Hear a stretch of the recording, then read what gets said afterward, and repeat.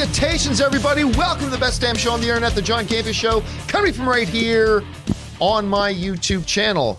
Me? I'm, of course, your host, John Campia, and it is an awesome honor and privilege, as it is every day, to have you, our international friends, gather around as we talk about our favorite things in the world. Movies, movie news, TV, streaming, all sorts of good stuff.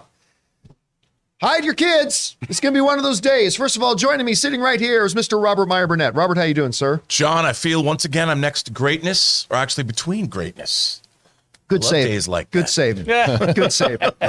Suddenly remembered who signed the paycheck. Sitting right beside him, joining us, of course, our special guest today, Mr. Christian Harloff. Christian, how you doing? Be honest with me. Did you get lost in that intro a little bit? You were like, you're going, coming to you from, where the hell am I? Am I in my house? You know what? I'm going to get a little bit peek behind the curtain. Had something to do with what I was talking to the guys about a little bit beforehand. Ah, okay. The way the intro is set up. Yes. When they cut to my single shot, so they cut. The first you see the big logo spin, then you see the wide shot.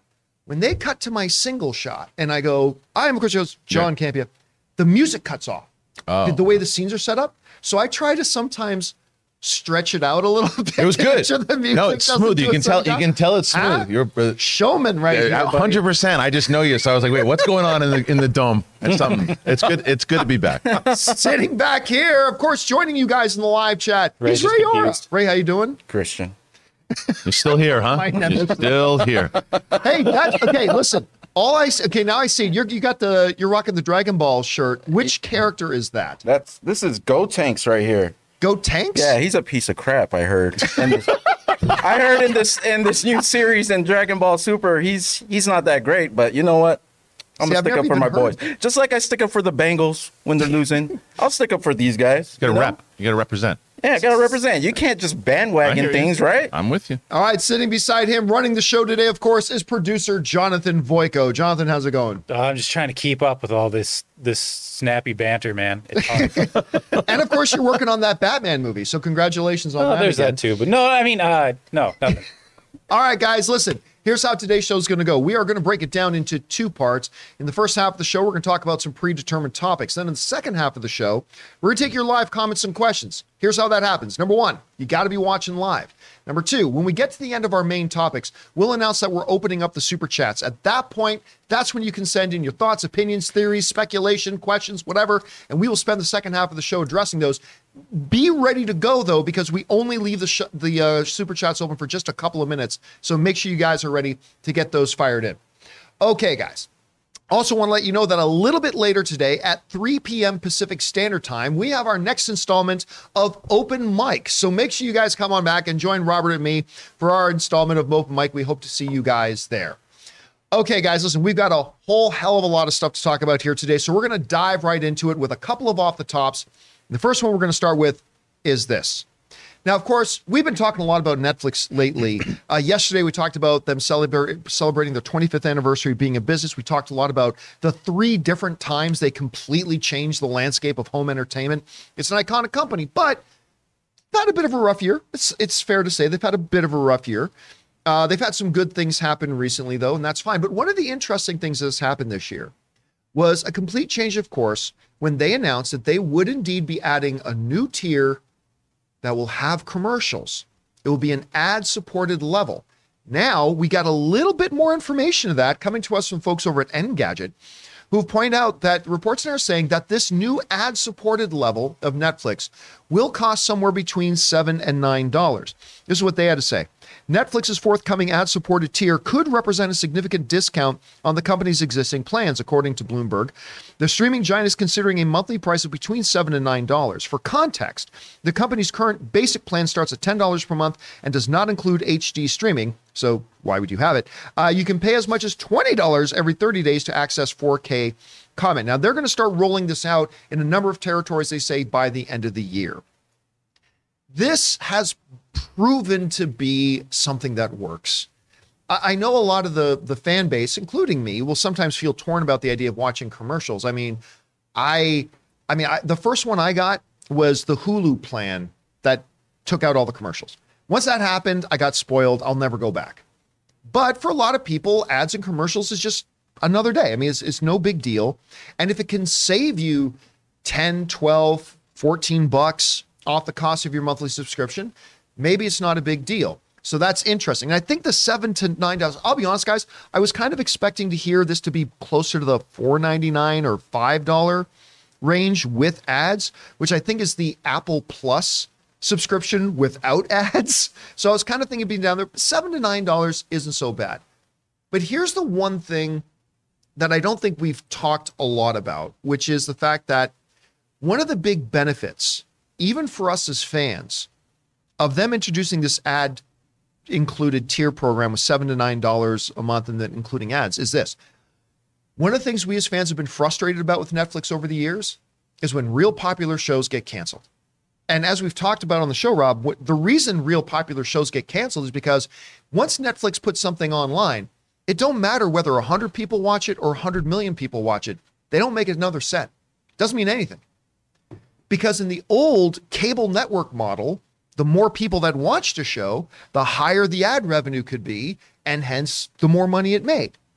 And so when Netflix and other streamers have a show, they don't look at how many people are watching. They look at how many first-time subscribers are coming in as a result of this program.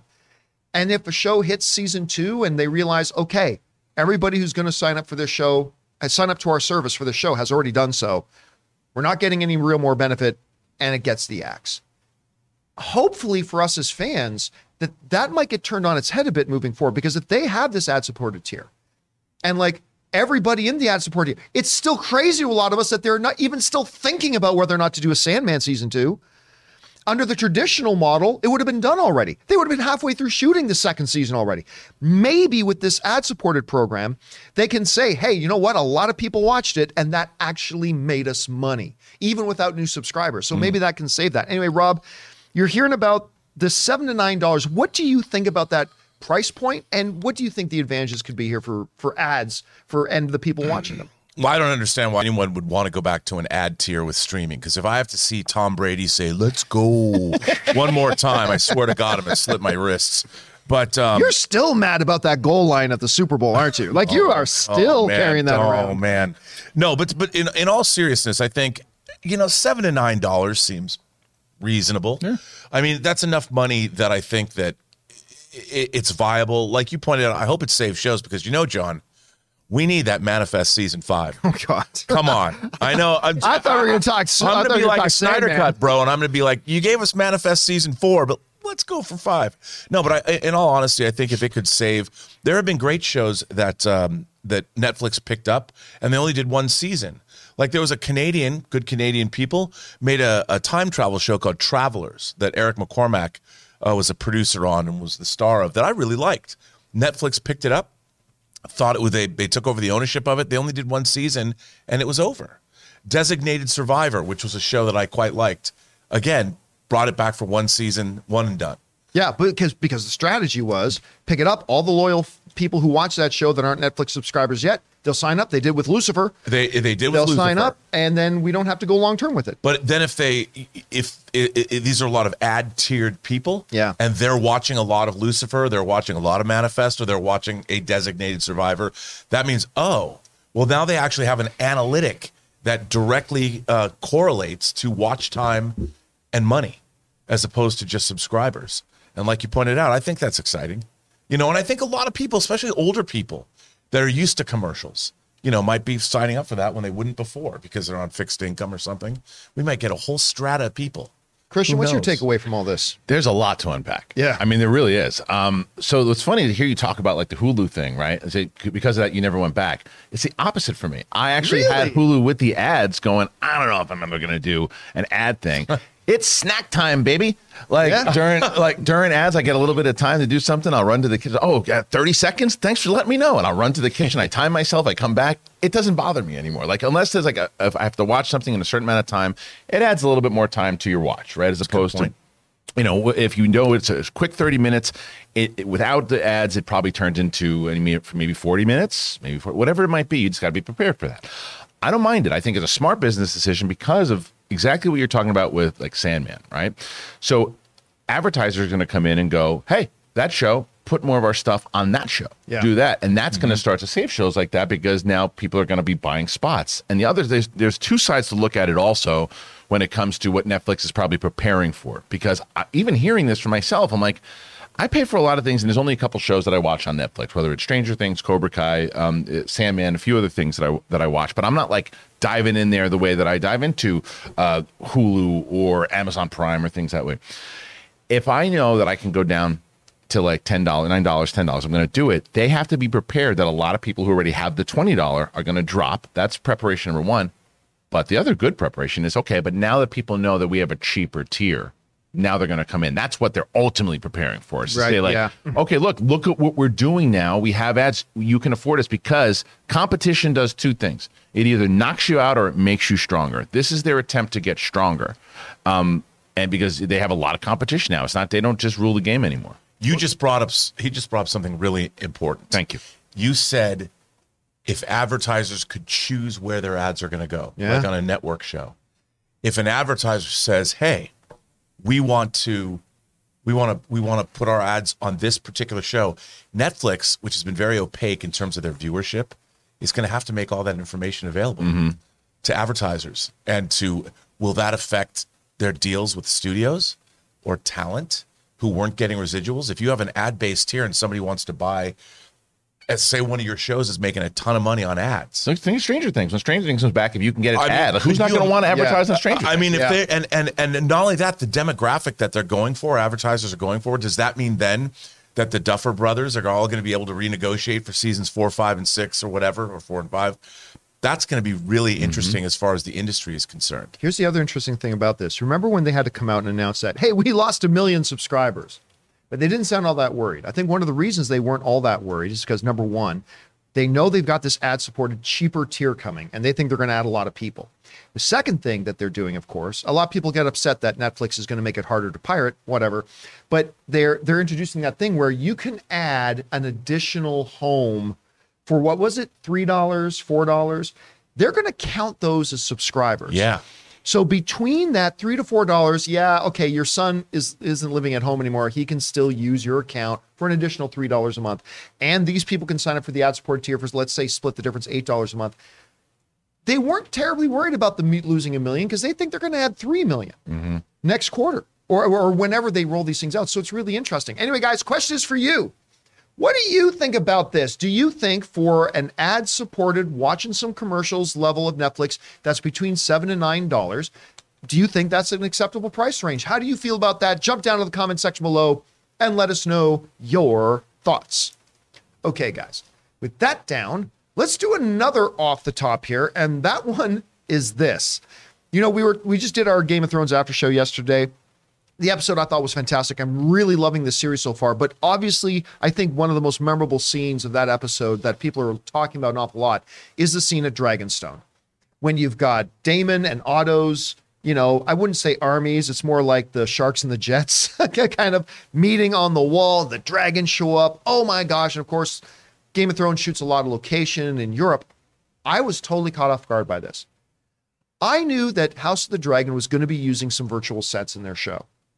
But we found out, and if you could bring up that tweet, HBO put out this thing that shows they actually shot this, and Rhys Ifans is narrating over this. They actually shot the Dragonstone sequence in the volume. Now it's not the exact same one that Mandalorian uses. Warner Brothers built their own based on the same technology. So they licensed it out, built their own thing. And look at that. That looks like it's real. Even behind the scenes, that looks like it's real. That totally looks like they're on location somewhere.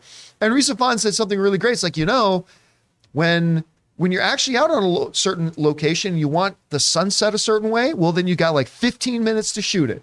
Because then it totally changed. In here, it's everything. I got to tell you guys, I was floored when I found out that this scene was shot in a volume. Obviously, I knew some of the elements in it were probably CGI, but I thought for the most part, they were probably on location somewhere. When you looked at the landscapes and the sky, look at that shot.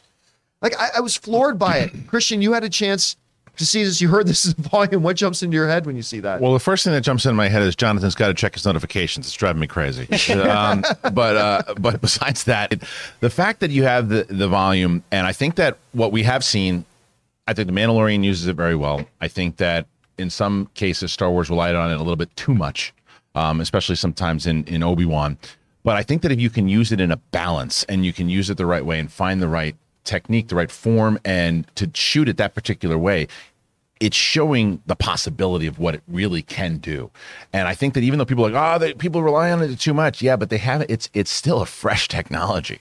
And as people start to master it, clearly it's getting better. It's getting better and better, because this was, I mean, when you told me that, I was like, really? And then as you look at it, I can see it, and you can see how they're shooting it, and you have Rhys Ifans kind of going through it, and you're like, oh, that's fascinating. But I love the way that they used it. I love the fact that they're not relying on it, and they're using it when they need to. Certain things that they think, well, we can use the volume here, but let's use real location here and do that.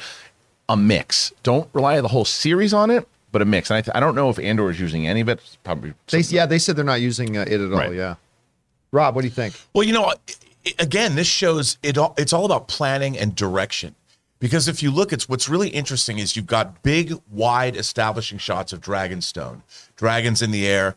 But when the armies, when the two sides, when Damon shows up and Otto is there, they're parked.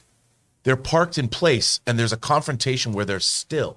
So the camera is not moving around. They're not walking anywhere. So they can keep cutting to wide shots, and they can use, so you never know. You're completely fooled because you're not paying any attention. The background's the way it would look. It's out of focus because those guys are parked in place. And when they previs this, and however they decided to shoot this, because I'm sure this was all previs, it was ingenious, because look at that. There's no volume. You've got a dragon flying, but when they've got the people there, but the people aren't moving.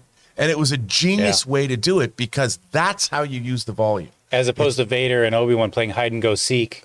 Yeah. Well, that's the thing. If people are moving around a lot, then the illusion is a little bit shattered. But this was, I don't know who directed this. It was Miguel Shapotnik or whatever. It wasn't Matt Reeves, I can tell you that. This was a genius piece of direction in terms of knowing how to use the volume effectively and using effects technology. I agree. And the last thing on it is also going exactly what Rob just said, is that because that scene was so powerful, and because that scene, you're so focused on the actors and the dialogue and everything happening, that as all this amazing technical stuff, visual stuff is happening, you just accept it. Yeah. Because it blends into what's happening on screen, inside of the dialogue, inside of the characters. So it was really a perfect blend of all of it put together. I mean, I'm with you. I think the show is absolutely incredible thus far. Yeah, and I think you nailed it it's the idea of mixing it.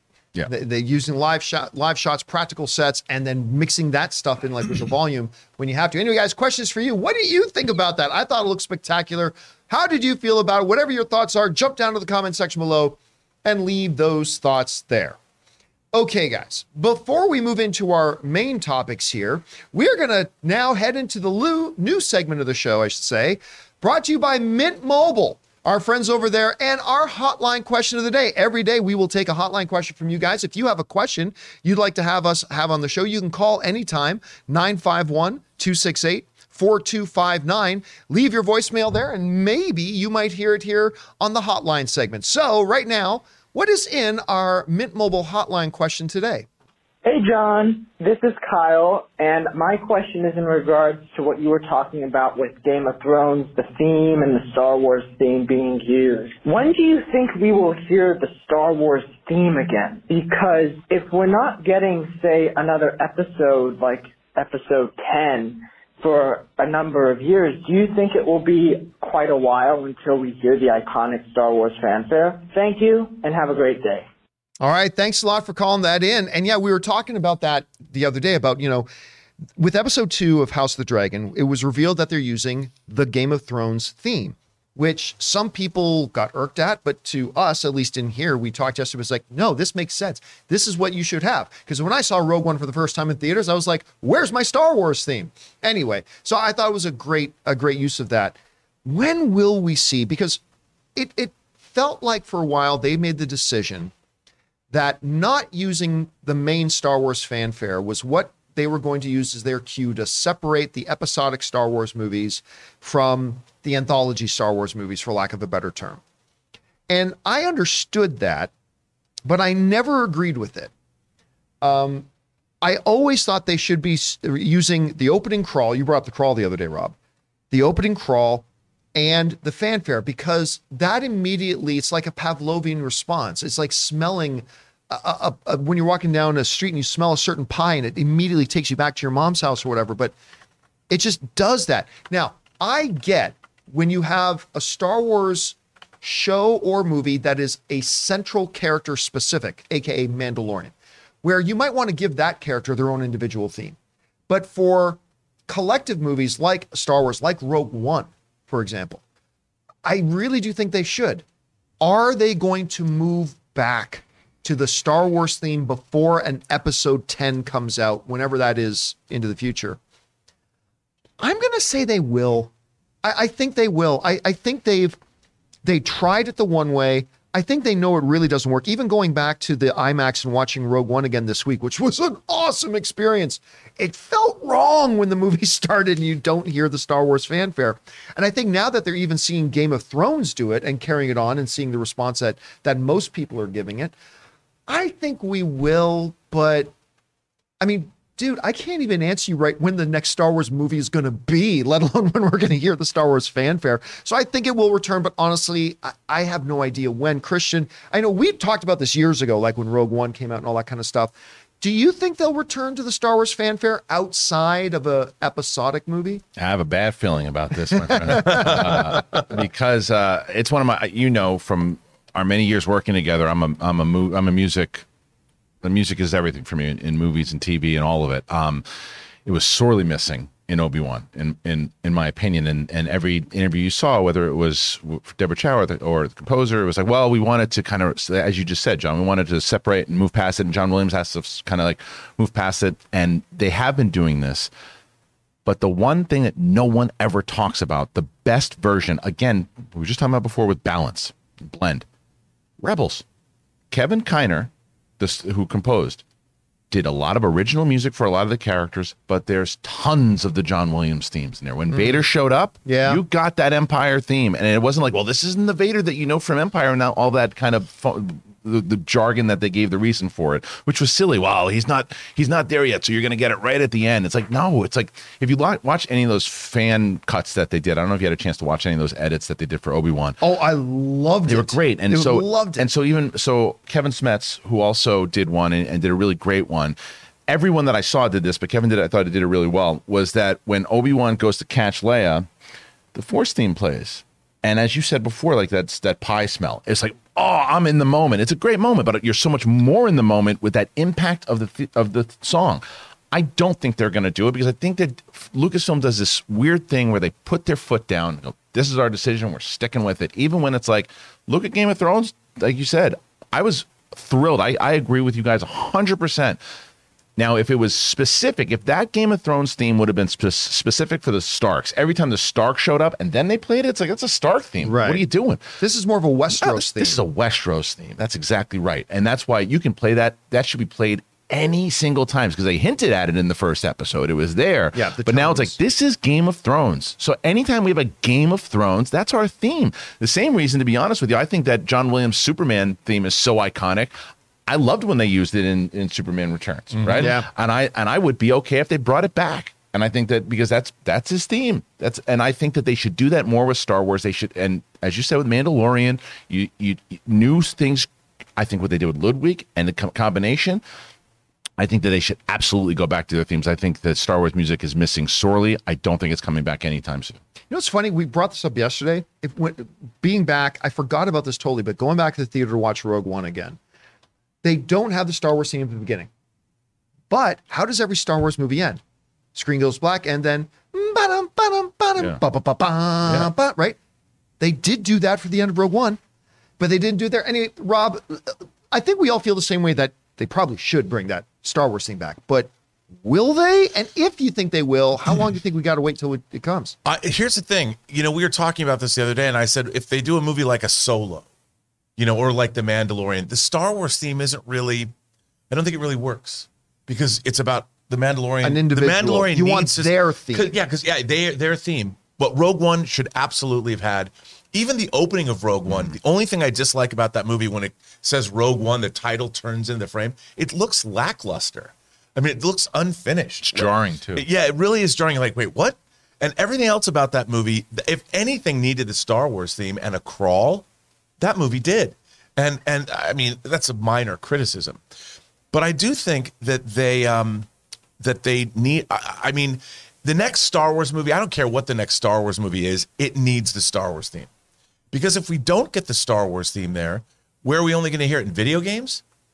You know, and that would be sad. It's like, look, we're all going to see, you're going to see John Williams at the Bowl this weekend?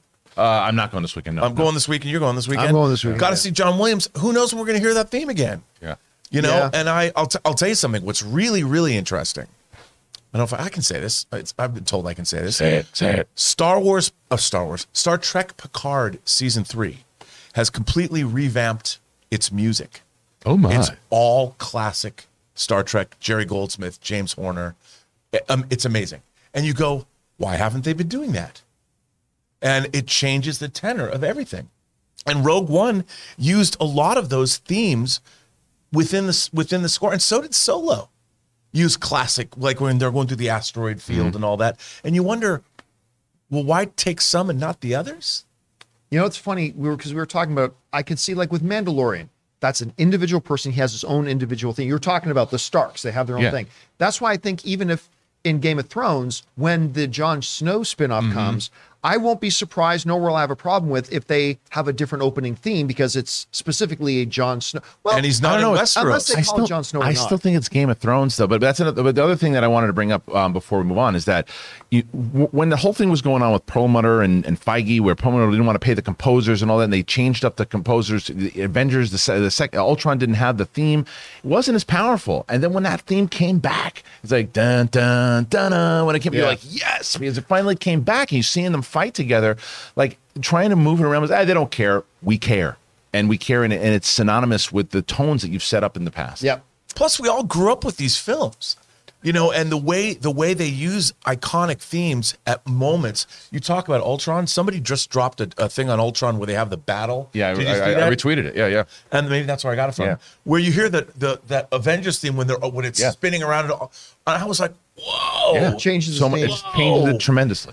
All right, guys, question is for you. Our Mint Mobile hotline question of the day asking, when do we think we'll hear that Star Wars theme again? Do you even think we should? Whatever your guys' thoughts are, jump down to the comment section below and leave those thoughts there. Okay, guys, with that down, we're now going to move into our main topics here today. And how do we select our main topics here on the John Campy Show? Well, that's easy. You guys come up with our main topics. Whenever you guys come across a big topic, issue, or story that you guys feel we need to cover as a main topic on the show, just go anytime 24/7 over to www.thejohncampiashow.com/contact.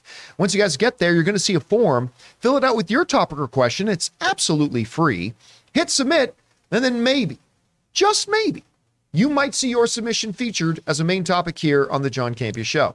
With that down, Rob, what is our first main topic today? Our first main topic today comes from Jack Dries. In 2019, Honey Boy, which is written by one of the film's stars, Shia LaBeouf, released to the public. It was my favorite Amazon original movie at the time of seeing it. I'm incredibly disappointed by LaBeouf, who revealed that the film, which he once claimed was based on his toxic relationship with his father, was exaggerated. Not only does this sully a powerful story, but it feels outright shady, to say the least. Thoughts? All right, thanks a lot for saying that in. And listen, right around that time, Shia LaBeouf had two key movies come out. One was Honey Boy and one was Peanut Butter Falcon. And in my opinion, I thought they were both outstanding. I loved both those movies. And Shia LaBeouf showed that whatever else he's got going on in his life, he's a damn good actor. I mean, love or hate him, there's no taking away. The guy's an incredibly talented performer and a great actor. Now, one of the big things, of course, surrounding Honey Boy was, of course, the fact that it was supposedly, while he never called it autobiographical, it was supposedly kind of and he implied a number of times as much, as this is kind of based on my experiences. He went so far as to play his own father in the movie. And again, the movie was fantastic. And now it sounds like maybe it wasn't really so much based on anything in reality. He was just basically on John Bernthal's podcast, talking to John Bernthal, and he revealed a whole bunch of stuff, talked about a whole bunch of stuff. But one of the things was Honey Boy. Now, this report comes to us from Cinema Blend, who write the following. They said this: part of what made Honey Boy such a powerful viewing experience was because of how much Shia LaBeouf put himself in the project. on top of writing the screenplay and embodying embodying one father's seemed like an exercise in both therapy and acting. But it turns out that what we saw on screen wasn't necessarily accurate to what happened at the time. At the time, LaBeouf was a Disney star. LaBeouf said the following: "I wrote this narrative, which was just fucking nonsense. My dad was so loving to me my whole life. Fractured, sure. Crooked, sure. Wonky, for sure. But never was not loving. Never was not there. He was always there. And I'd done a world press tour about how fucked he was as a man." That comes to us from Shia LaBeouf. Now, look, Shia LaBeouf has been doing a lot of, I don't know if I want to call it soul searching recently, but he's been like kind of cleaning out his own closets lately and talking about this stuff. And he goes on more talking about, you could clearly tell he was a little bit disappointed in himself for what he had done at that time. How do I feel about it looking back at the movie, and how does it change my perception of the movie? I'm not going to lie to you, it doesn't change my perception of the movie one bit. I go into every movie, even ones that completely say right on the poster, based on a true story. Well, based is a loose term, and influenced by real events is a real loose term. I often tell people, if I want an accurate history lesson, I will watch a documentary. Otherwise, I expect every movie that I go into is taking a lot of liberties. I expect every movie I go into is going to have, to some degree, an element of fiction, if not a whole hell of a lot of fiction into it. I go into a movie to see a good movie, and I judge movies personally based on their own merits. Was it a good movie? Was I engaged by the characters? Did I feel something? Did I experience something? And how did I feel when I walked out of the theater? Honestly, is it a little shady hearing that Shia LaBeouf was kind of passing it off as based on a true story and then now finding out it wasn't? Sure, I guess, but it doesn't really change my personal memory of the movie itself because nothing in the movie has changed. I'm sure a lot of people feel a lot of different ways about it, and all of them probably legitimate, but that's just how I feel about it. Rob, you hear about this, Shia LaBeouf saying, you know what, my dad was actually a really loving guy. What was in the movie is pretty much fiction. How do you feel about that revelation, and does it change the way you look at that movie? No, Hitchcock, I think, once said that good drama was life with all the dull bits cut out. And I think that in this particular case, all the good stuff that happens, like when your dad's nice to you, what good's that in a movie? What good is that in a narrative? And he wasn't just playing off of his relationship with his father, but he was playing up probably a lot of families, the dynamic of show parents. And he probably knew a lot of people whose parents were like, this was an amalgamation. And I never took it as rote history. It was dramatic. And like you said, based on a true story, loosely based on a true story, inspired by a true story, because the basis of it was true. Shia LaBeouf was an actor and he had a father that he had to deal with, like everybody does, and it was about that relationship. But it's still a good movie. Like, however he went and tub thumped it on the festival route or on the tour that he had to do to promote the film. So what? I mean, the movie is the movie. The movie exists in a vacuum unto itself. Was the film good? Did it move you emotionally? And if so, good movie. Christian, what do you think? The Doors was exaggerated. The James Brown movie was exaggerated. Bohemian Rhapsody was exaggerated. They're all exaggerated for sure. The viewer's perception of it, though, is accurate in the fact that, yeah, maybe so, but he was passing off that this is really what went down. And as you said, maybe so. It doesn't change. I agree with both of you guys. It doesn't change the movie. I actually really enjoy the movie a lot. But the other thing that we're not looking at, too, is we don't know the conversations that happened between Shia and his dad after that. He's like, dude, listen, I know it might have been rough, but we've had some good nights afterwards, right? Help me out. Throw me a bone. Say something nice about me in some interviews. Like, yeah, you know what? The movie's over. I'll say, and I'm not saying this has happened, but he could say, yeah, it was all bullshit, even if it was true.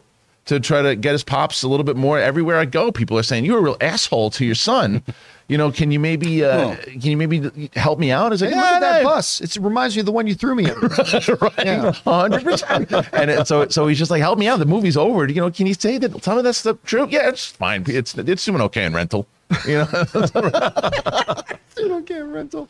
All right, guys. Question is for you. What do you think about this? Did you even see Honey Boy? If so, what did you think of the movie? And does this revelation actually change the way you see the movie itself? Maybe it changes the way you see Shia LaBeouf a little bit, but does it change the way you see the movie? Maybe yes, maybe no. Whatever you think, jump down to the comment section below and leave your thoughts there. Okay, guys, with that down, let's move on to main topic number 2. Rob, what is our second main topic today? Well, it comes from Hero Zone. Warner Brothers is, of course, shopping the new Batman animated show along with the new Looney Tunes films to other streamers for cash. Well, it didn't take long as there is a bidding war for Batman. Netflix and Apple are both looking at it. One of the other bidders is none other than Disney. If they get it, they're expected to put it on Hulu in America and Disney Plus everywhere else. Batman on Disney Plus?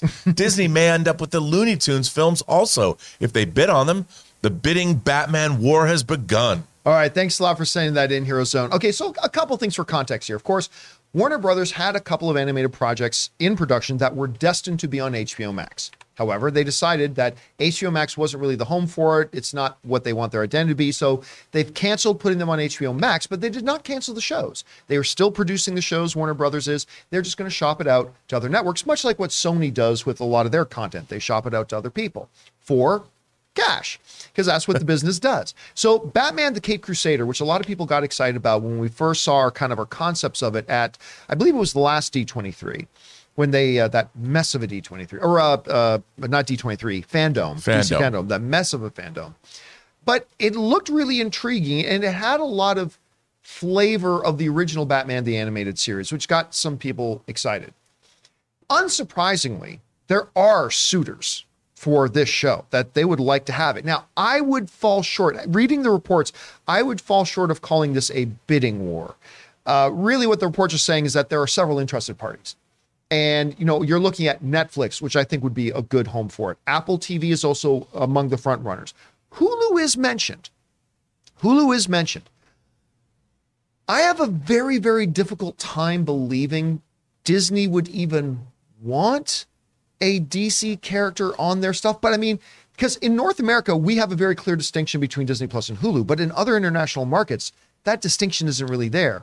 So maybe that would make them not want it at all, or who knows? Maybe it would make them want it even more. Going, Batman's in our house now. I mean, I don't know. Really, I don't see that happening, though. I think really the most logical homes for this, beyond Paramount Plus, beyond Peacock, which I also heard are interested in this, but I think really the two most logical homes for this would be a Netflix or would be an Apple TV Plus. It would kind of be Apple TV Plus's first animated feature series that they would have on there, which would be kind of a feather in their cap for that, especially if the series is good. But I actually think Netflix. I actually think Netflix is where this is going to live, and I think that's where it's going to have its access to its biggest audience. And I think people are going to like it there. Rob, you hear about this. What do you think about the situation? Where does Batman the Caped Crusader end up? Well, I think Netflix is probably a good bet because they have a very deep animated catalog, and they've said that they wanted to pull back production of their own animated shows. So why not acquire more? Because they do have a family audience. They have a huge, whether it's Arcane or Dota Dragon's Blood or the animated Which show was series. that? What was that last one you mentioned? Dota Dragon's Blood season 3 available now. And whose name do we see on the credits as they roll? Oh, that would be mine. Nice. Okay, just want to point that out. But no, they have, thanks for that. But they've got anime, they've got all kinds of animation, and Batman would fit right in. And of course, you're not supporting. Like you said, Batman can't be on Hulu. Can't associate DC characters with Disney unless there's something going on that we don't know. That's just a joke. That doesn't mean anything is happening over there. But no, I think that's a good place for it to go. And Apple too. I'm sure Apple would like to have more prestigious, more family animated fare on their channel. Here's the other question about the Hulu thing, though, because I know that's the one that's going to pique most of our interest. There's two questions, actually. One is, would Disney really want a DC property on their network? Maybe absolutely not, maybe absolutely. But the second question is, would Warner Brothers allow Batman to be on that network? Anyway, you're looking at this. What do you think, Christian? This is, I absolutely think Disney would be like, hey, the Batman's available? Which one? The one with Val Kilmer? No, not that one. An animated one. Oh, yeah, stick it on Hulu. Sure. It's like, they absolutely, because it's like that Vince McMahon, oh, yeah, grab some WCW wrestlers. Let's throw them in there, right? We're on top. Show them one more time. Warner Brothers is hurting right now. Of course they would want to do that. At least that's what I think. But I think that you can't let it go to Hulu. You can't. If you're Warner Brothers, I don't care how much you need cash. I actually think it's going to go to Apple. I think because Netflix right now also trying to get their with, as we just talked about in the previous story, trying to get some more money back too. They're going to buy other properties, they're going to buy other shows and stuff too, and maybe this is something that helps. Licensing other content is kind of Netflix's forte. It is for over a decade, and this is how it was done before everybody had a streaming platform, right? Whether it was back in the day when you would say, okay, here are movies. Oh yeah, well that will go to HBO for a little bit. That'll go to Showtime sometimes. We'll spend some money there. We'll do that. That's how you made your money, right? So Warner Brothers is just in a position where they can't just put everything on their streaming. They need to license it out. But I think Apple or Netflix are probably the two best bets. I don't think you just can't do that, because if Warner Brothers ever gets into a place, let's say their movies start really tanking and they have to sell off properties the way that, Fox did. The day that Disney says, hey, we're going to start doing DC, oof, you can't let that happen. That's a sonic shift. Yeah, you can't let that happen. That's just a line you just won't be. You can't let that cross. happen. But oh my God, if it happens, no, you can't. Wow, you just can't. Yeah, I agree with you. I totally agree with you. But look at what happened again when I bring up Vince McMahon when it took over. That WCW WWF war back in the day was like the best thing for wrestling, and then he took it over, and it kind of declined after that because there was no competition. There was nothing else too. DC needs to be with Warner Brothers. All right, guys, question is for you. What do you think about this? Where would you like to see Batman Caped Crusader end up? Maybe you have no interest in it at all. Maybe you're dying to see it. Whatever you guys think, jump down to the comment section below and let us know your thoughts. All right, guys, with that all down, and before we move into our next topic, we're going to take a second here and thank one of the sponsors of today's show, our friends at Stamps.com. Guys, we want to take a second to thank the sponsor of this episode, Stamps.com. Guys, you know the holiday season has a way of sneaking up on us, and we are never as prepared as we think we are. And if you're a small business owner, you know how important it is to get ready for the insane holiday season. And even if you just got a lot of family or friends that you're going to be shipping stuff to, now's the time to get ready. Luckily for us, Stamps.com has everything you need to make your life a whole lot easier. Because Stamps.com is your one-stop shop for all of your shipping and mailing needs. Get access to the USPS and UPS services you need to run your business right from your computer. Because with inflation on the rise, every single dollar counts. Protect your margins with major discounts on USPS and UPS rates up to 86% off. Stamps.com offers a stress-free solution for everyone. Use Stamps.com to print postage wherever you do business. All you need is a computer and a printer. And if you need a package pickup, you can easily schedule it through your Stamps.com dashboard. So get out ahead of the holiday chaos this year.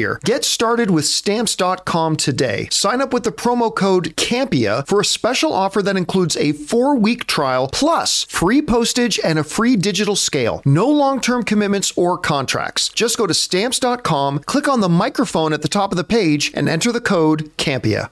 And thank you to our friends at Stamps.com for sponsoring this episode of the John Campea Show. Hey guys, remember, the links to all of our sponsors and the promo codes with the great deals are all down in the description of this video. And when you support our sponsors, you're actually supporting the show. So thank you to everybody and to our sponsors. All right, with that down, let's go on to main topic number 3. Rob, what is our third main topic today? Wally W. says, it is being reported that Legendary is looking for a new studio partner, with Sony and Paramount the leading contenders.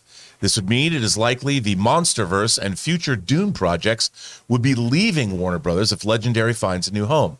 Can Zaslav pull a Papa Iger and save this relationship, or is WB set to lose one of their most consistent production partners? Legendary Pictures is, I often heard referred to as the secret fifth or something like that. I can't remember the term they use for them, but they are a major production company making major motion pictures that we often associate with Warner Brothers and sometimes other partners that they have worked with, but they're Legendary Pictures.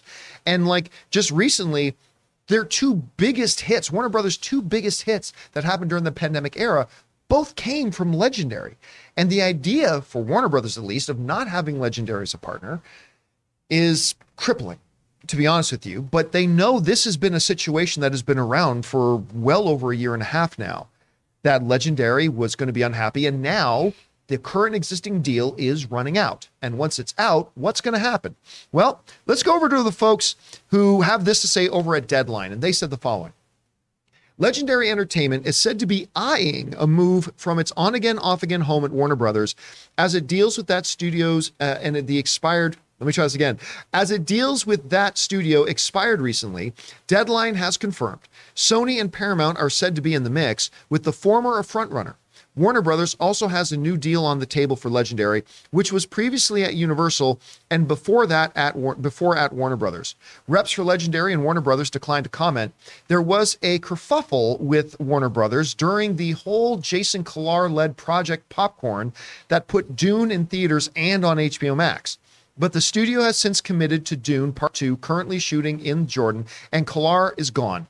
Both Legendary titles, Godzilla, King of the Monsters, and Dune, were the highest grossing movies worldwide under the Warner Media HBO Max day and date experiment last year. Okay, so situation.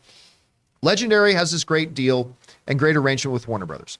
They make the movies. Warner Brothers, kicks in some of the financing as well. Warner Brothers distributes it. Everybody makes money, and there was great joy in the kingdom. Problem came when, going back to the pandemic, Jason Kilar, when he was still the head of Warner Brothers, made the decision that will live in infamy to take all the movies that they have and they're going to drop them all on streaming. Now, of course, this was in pure violation of a lot of agreements that they had in place with various production companies, directors, producers, and things like that. And they never told anybody they were doing it, and everybody found out about it after the announcement was made. One of the most pissed off parties was Legendary, because they paid for those damn movies. And a lot of the money that they were going to see would be as a result of what it makes at the box office. It eventually went to litigation, and Warner Brothers had to settle with Legendary before it went to trial, and they never disclosed how many hundreds of millions of dollars they probably had to pay Legendary. In the meantime, much like their relationship with Christopher Nolan, the relationship with Legendary got fractured. Didn't really mean anything because they had a current existing deal. That deal is now expiring. And Legendary, like LeBron James at the end of his run with the Cleveland Cavaliers, has options. And they have suitors. They have people coming after them that would love to join their situation. Now, one of the things that's important to point out here is one of the places Legendary may actually end up at is Warner Brothers. And I'll be honest with you, I will be surprised if they don't. Right now, the way everything I'm looking at, I'm thinking they're going to re-up their deal with Warner Brothers. This is new leadership now that they have in place. I think they're probably going to establish themselves and just stay where they are.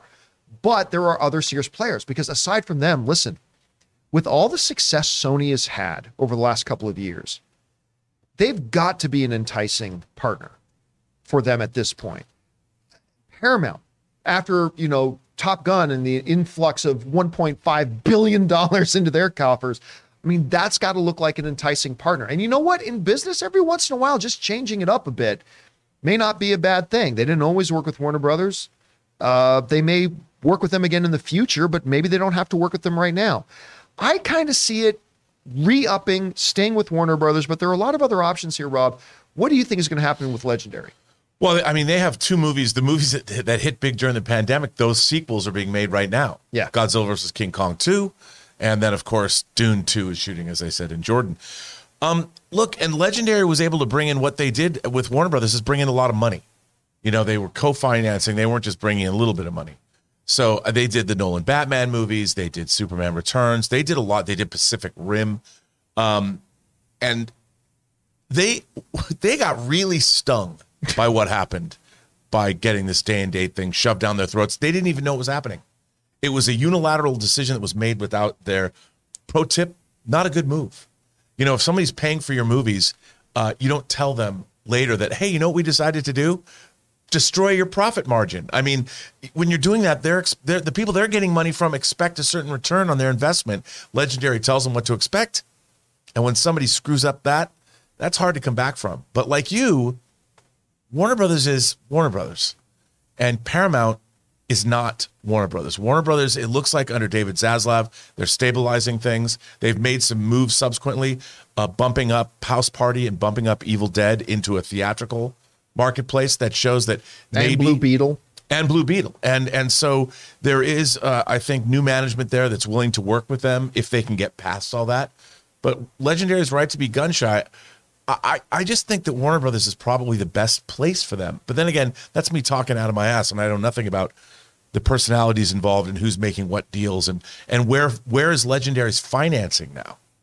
Because Sony's going to put together a hell of a pitch. They're going to put together a good pitch.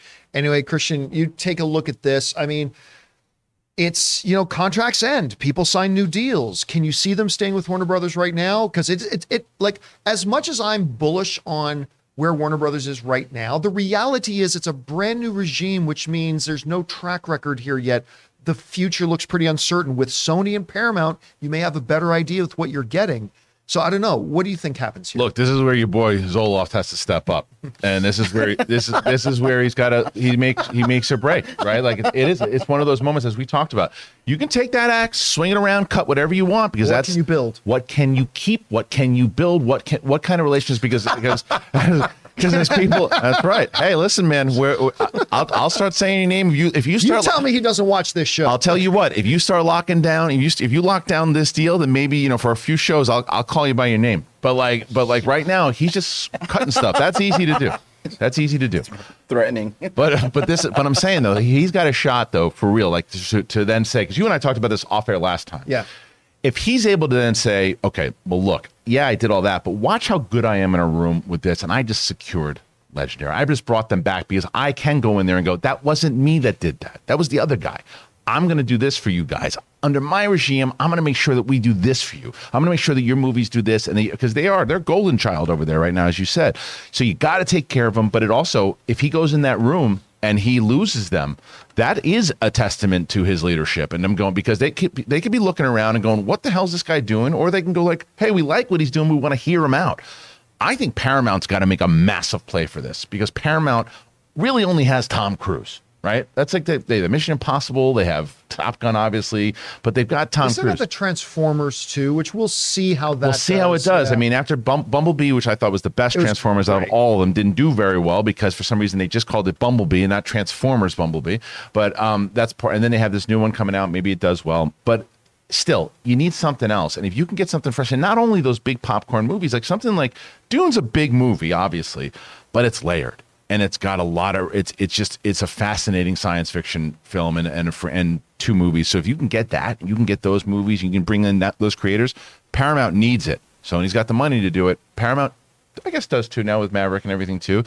It's interesting. I agree with you. I think Warner Brothers will wind up keeping them, but he really needs to make this happen to under his regime. Go, I just got to win. Look at me. There's another thing that needs to be considered too. If Warner Brothers, they made a big deal with Matt Reeves.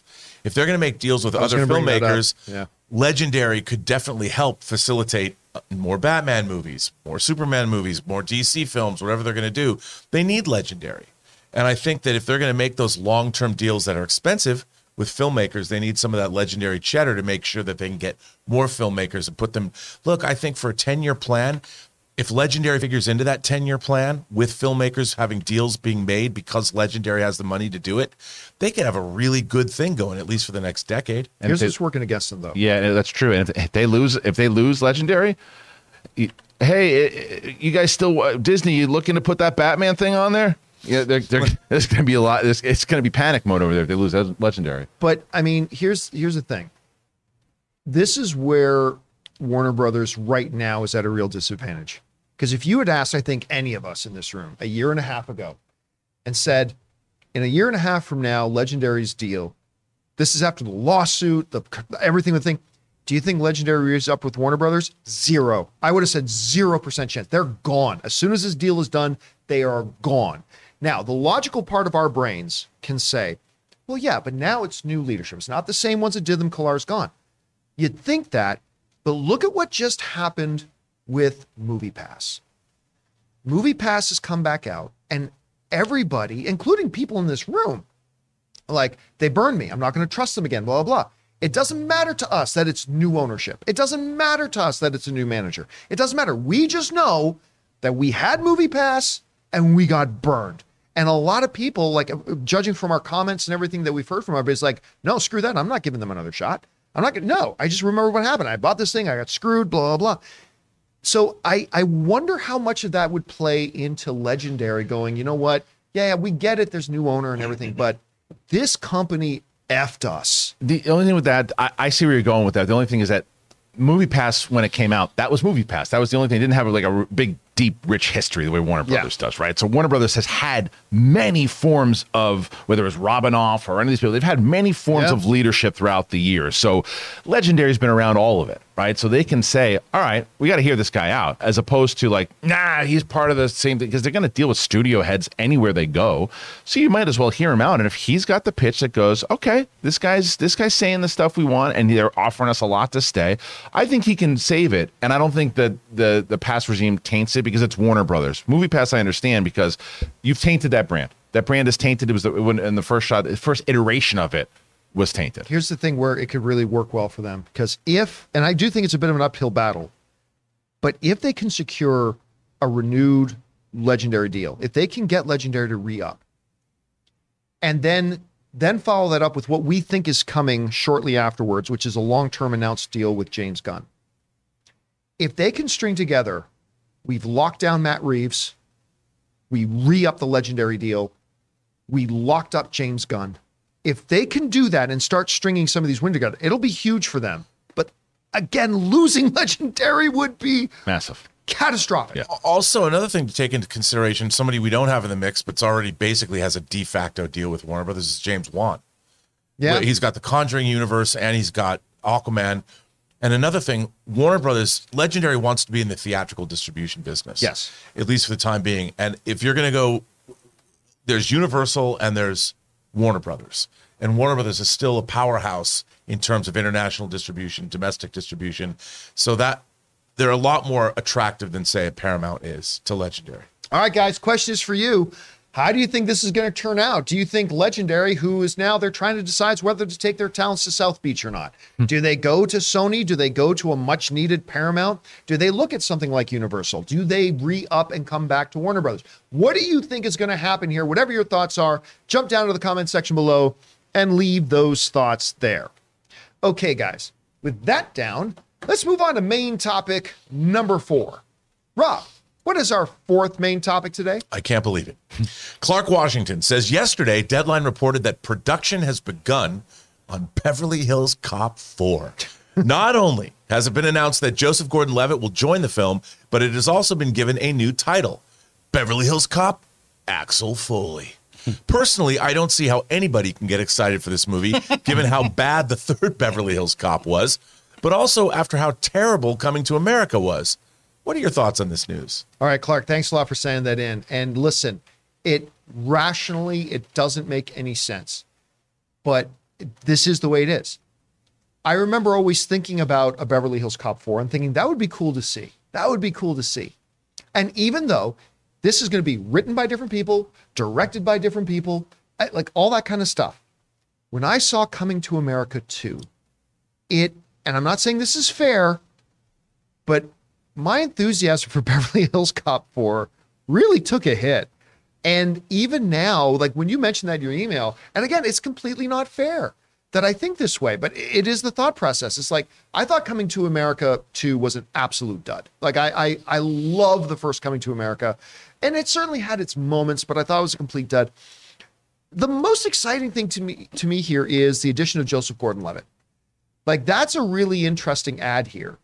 So look, and I'm not going to say I'm completely disinterested in it, but I'm not going to say I'm super excited about it either. But Rob, I think I know which way you're leaning on it. When the news came out yesterday, you were pretty happy. Well, here's the thing. I think Beverly Hills Cop, the original, and to a certain extent, Tony Scott's sequel, Beverly Hills Cop 2, or Beverly Hills Cop is one of the great 80s studio action comedies. It treads a line of being serious and being comedic in a way that very few other films do. It has great action sequences. That opening Neutron dance sequence with the such a great song, by the way. The cigarette truck and him and Martin Brest's direction. Somebody, please bring Martin Brest. Bring him back. He deserves it. He's done his penance for Geely. But I'm telling you, it was such a great film, and this franchise could be great. Beverly Hills Cop 3, dude, so misguided on every level. It's a parody. Now this could be, John, the Top Gun Maverick of the Beverly Hills Cop franchise. Minus the F-18. Maybe. Yeah. Maybe. Maybe but here's the minus thing. the F-18. I think, how do you, this Beverly Hills Cop came out in 1984. How is he still a cop?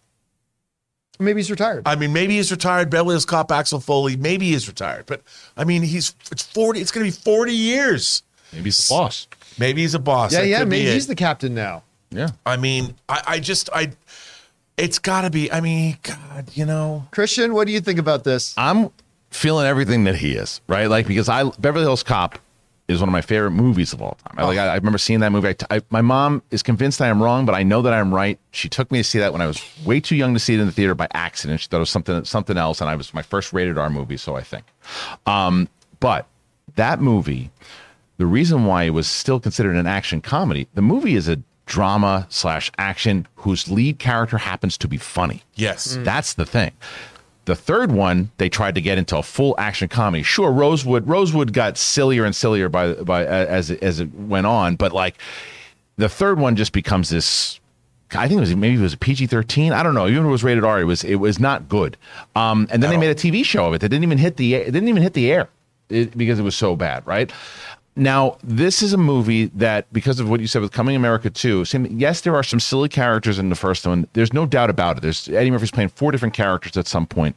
But there was something about, and this is kind of the theme of today's show with balance, right? There was a theme about it that it seemed you believed all the characters were real, even though they were like these Saturday Night Live characters. In the second one, and after what you did, Craig Brewer had just done, when I love Craig Brewer, what he had just done with Eddie Murphy on Dolomite, which was fantastic. Dolomite was so good. So good. That's the tone I was hoping for Coming to America. Yeah. And it was more like this is just a silly comedy where nobody's real.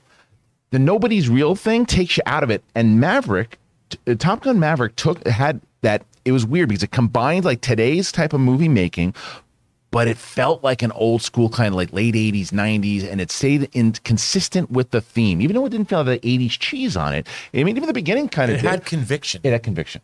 And that's the thing. This movie has to have conviction. You have to treat it serious. You have to be like, it's got to be a drama with some funny moments throughout it, right? And like, don't make it a full-on comedy with like goofy stuff happening. Make it a drama with some funny moments.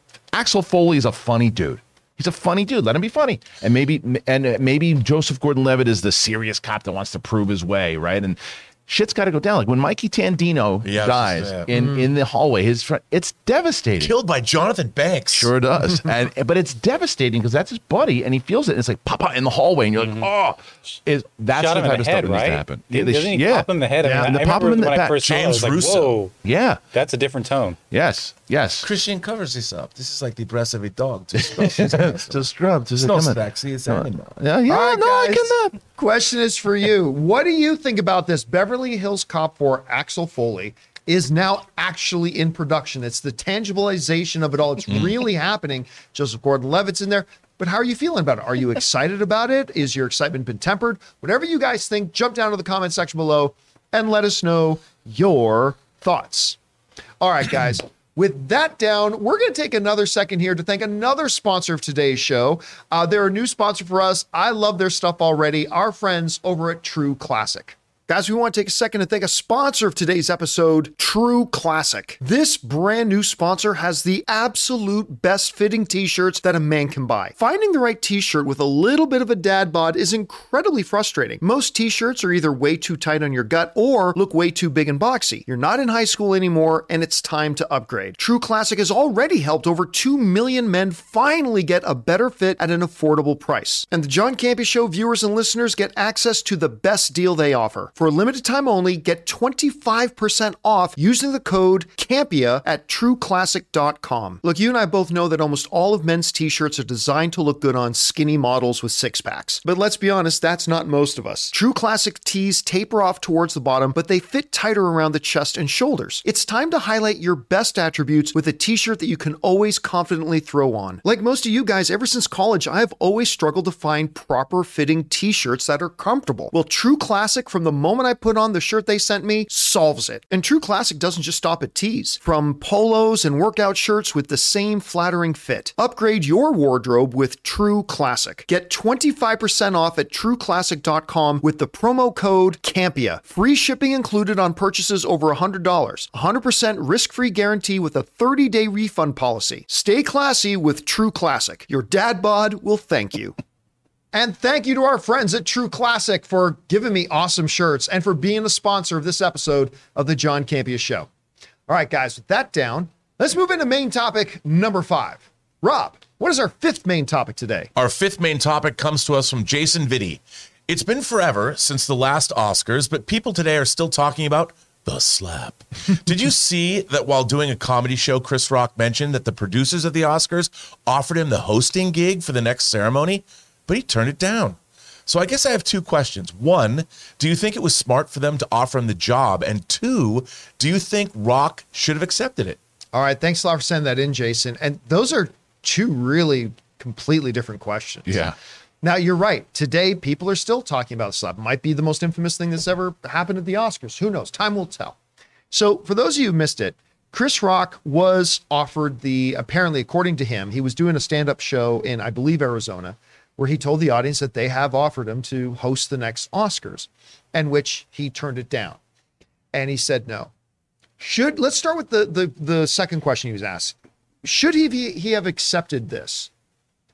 Honestly, under a lot of circumstances, I would say yes, but I think he probably made the right decision to say no.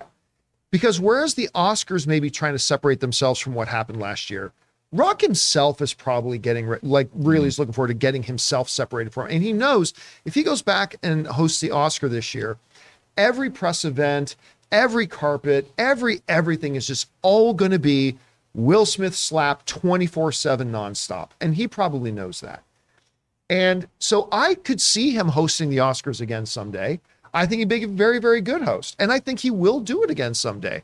But to not do it this year is probably the wise thing. The other question, should the producers have offered him this? I'm torn on that, to be honest with you. Because on the one hand, I think, you know what better way to show that we've all made up and made nice than to have Chris come out he got assaulted and embarrassed on national television.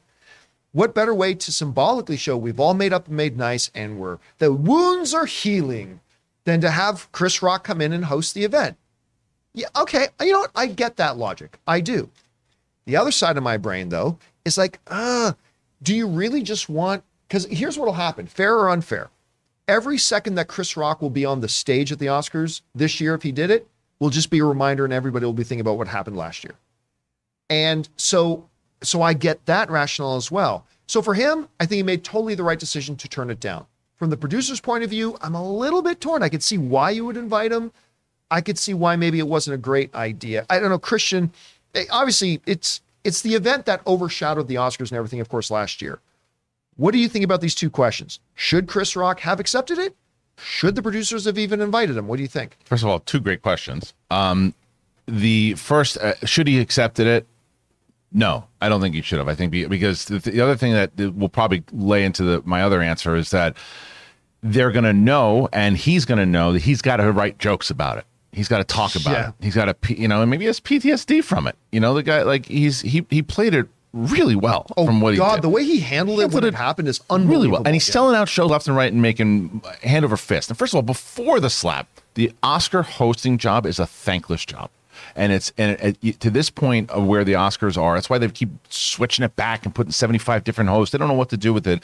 They're clearly offering it to him for doing exactly what you said, to make amends and to say, hey, we want you to come in. And they're very aware that he's going to crack jokes about it and talk about it. I think no matter who the host is, they're going to have to crack jokes and talk about it for sure. Even the individual presenters are probably going to make jokes. Of course. It's going to be very, and that's probably for why it's a smart move for Chris Rock to go, I don't really want to be involved with that right now. I'm making my money off of it right now anyway. I sold out my show the next day after, because I was scheduled to do it. How funny is this, by the way? My good friend Rick Ingram, who's a Comedy Store guy, has been opening for Chris Rock and was scheduled and the next day. Oh my God. And he's just like, oh, that's going to be an interesting show. And I think like Boston was the first one that they did. But anyway, so like that whole particular scenario, I think that, and the other answer to that question, yes, I do think they should have offered it to him, even if they knew he was going to say no. Because you reach out to him, and if they go, look, we have to understand that we're going to get roasted no matter who it is. The guy that took the brunt of this, we should reach out to him because he's done our show before. Yep. He's done a great job before. He's more liked now than he ever has been. And if we don't reach out to him, I think that would be a slight. He's probably going to say no, but we should ask him. I think it was respectful to ask him, to be honest with you.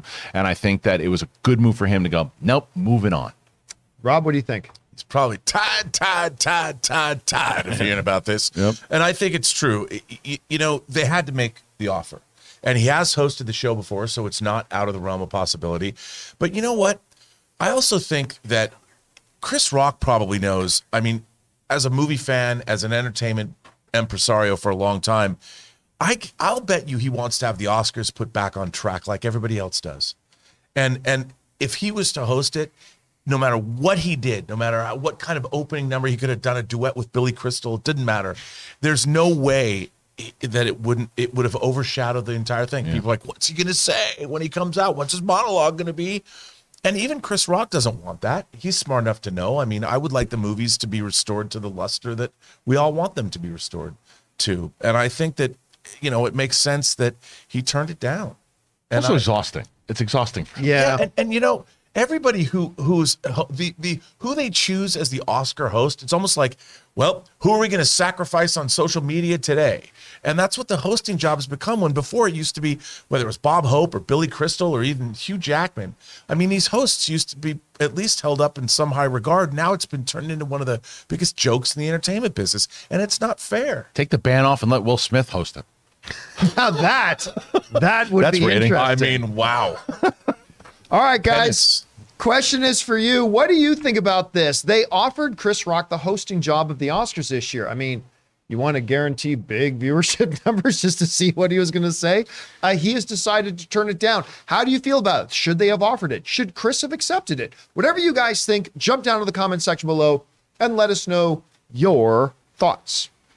All right, guys. With that down, we're going to do an unscheduled and unusual main topic number 6 here. Wow. And it's more of an off the top, so we don't have any question in from the viewers. This kind of just came up on our radar, and we decided we should talk about it, and that is this.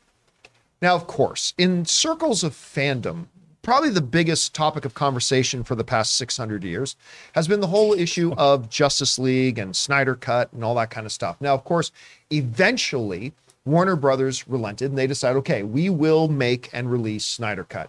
They put up $70 million. They let it go into production. They put it out on HBO Max. That was what they did. Did they get anything out of it? Probably not. We've known there were stories before in Deadline about, being in the double digits of millions of dollars that they actually lost on the whole conversion, whatever. But now comes a story out of Variety that Warner Brothers executives are actually just straight up saying, we regret that we released the thing. We think it was the wrong move. This comes from the folks at The Direct who wrote the following. In a recent report about DC's future challenges with Warner Brothers Discovery, Variety revealed that studio insiders have shared regret over the release of Zack Snyder's Justice League on HBO Max in 2021. Instead of silencing the grassroots online campaign to hashtag release the Snyder Cut, the outlet sources claim that the 4-hour HBO Max feature only further entrenched the Snyderverse fan base against the leadership at the studio and at DC in particular, leading Warner Brothers insiders to lament that Zack Snyder's Justice League never should have happened. In a related report from Rolling Stone, the outlet claimed that the new heads of Warner Brothers Discovery have no intention of reviving the Snyderverse or partnering with director Zack Snyder in the future. And that comes to us from The Direct. Okay, that's inflammatory in and of itself, for sure. But there's a couple of different angles to look at this from. First of all, let me say this. Other than Birds of Prey and the Emancipation of Harley Quinn, I have liked every DC movie. I make no apologies for it. Fuck y'all if you have a problem with that. I don't care. I liked all of them, except for that one. I mean, I'm leaving. I'm done. Jonathan's out. I enjoyed some more than others, clearly, some more than others, but I've had a good time watching all of them. And that includes the theatrical release of Justice League. I had a good time watching it. I went back to theater, watched it a couple of times. Was the HBO Max 4-hour version as good as the theatrical one? It was better. It was a better cut. Would have died in the movie theaters at 4 hours, but it was, to me at any rate, it was the better version of the movie. It was an improvement. But if you were Warner Brothers, would you feel regret over the release of the film in the first place? I don't think initially, but I think eventually they grew to regret it. And I think there are two primary reasons why. One is the obvious one. They straight up lost money on the deal. putting up an additional $70 million, they did not recoup with new subscriptions to HBO Max or anything like that. It was simply money burned, which is one of the many myriad of reasons that Jason Kilar was not going to be kept around when the new ownership came in. So one is they lost money. But I think number two is the reason that I think they didn't regret it at first, but they grew to regret it, was this. And this is the thing that I've always lamented about what we as fandom can be sometimes. I liken it unto this. The neighborhood kids come to your window every day saying, Mrs. Jones, please, can you give us a lemon lollipop? And finally, Mrs. Jones relents and says, okay, fine. Here's your lemon lollipop. And she hands it to the boys outside of her kitchen window, and they go, great, fuck you. And they turn around and leave. That is what Snyder Cut fans did to DC and Warner Brothers when the Snyder Cut got released. Instead of hey, you know what? We as a collective fan group, we want to say thank you to Warner Brothers for putting up $70 million extra and delivering this version of the film that we have really wanted to see. That didn't happen. What happened instead was, as they wrote in the Variety article, instead, not everybody, but a portion of that group re-entrenched, doubled down, and actually upped their attacks on the studio and demand for things, and started review bombing other DC movies like Kong versus Godzilla. The director had to come out. The director actually came out and actually tried to, through back channels, reach out to Zack Snyder, say, can you please call people off from review bombing my movie? And it doubled down. And I think that is what eventually led Warner Brothers to feeling like we never should have done this. It seemed like a good idea at the time. It probably was a good idea at the time. I think we ended up getting the superior version of the movie. But if you're the studio, if you could go back and press a button, go back in time and undo it, I think Warner Brothers does. I think they go back, undo it, and keep the money. I mean, everything was like, yes, there was this huge release of Snyder Cut movement, but a lot of it was very just positive, and a lot of it was just thing. And eventually it would have died out. I don't know. It's a tough thing because the end result was we got a better movie, but at what cost? So I'm not really sure. Rob, you're hearing these reports coming out of Variety that, like, in the halls of Warner Brothers, the execs who were around during the previous regime are saying, we never should have released this. Is it understandable they feel that way? If you were in those boardrooms and hallways, how do you feel about it? Well, first of all, I just want to point out that there's a monetary aspect to this. They sold a lot of 4K discs in Europe before HBO Max got to Europe. There's still merchandise coming out. Hot Toys just released a $500 2-pack from Zack Snyder's Justice League of the black suited Superman and Nightmare Batman. So there's a lot of merchandising that went along with this film that's still being sold today. I think what's unfortunate is that it might have been the greatest triumph in fandom history, getting the Snyder Cut made. And not only that, you know, Zack Snyder went on, and Zack himself now has a deal at Netflix. He's already in production of on Rebel Moon Part 2. Like, we're getting a whole new original Snyderverse, whatever that might be. And I would have thought that the people that want to see the Snyder Cut would be happy with that, and then move with Zack Snyder, move with their hero over to his triumphant Netflix deal and support his new vision. I mean, why would you want Zack Snyder to go back to Warner Brothers? Why would you not want to support a filmmaker that you love making a brand new original IP that's going to, you know, had Netflix money behind it? I would think that's where people's efforts should go. Let's support Zack Snyder there. And I think it's unfortunate that we had this the release of Snyder Cut people had one of the greatest triumphs in all fandom history. And that's a win. Like you say, take the win. Take the win and be like, hey, and then follow your boy over to watch what new magic he's going to conjure up. I'm surprised that hasn't happened. And when I've said that to people online, on Twitter, they're like, well, we want both. I'm like, that's not how the world works, man. I mean, it ain't show friends, it's show business. So, but let me pose the question to you again. You're one of Warner Brothers.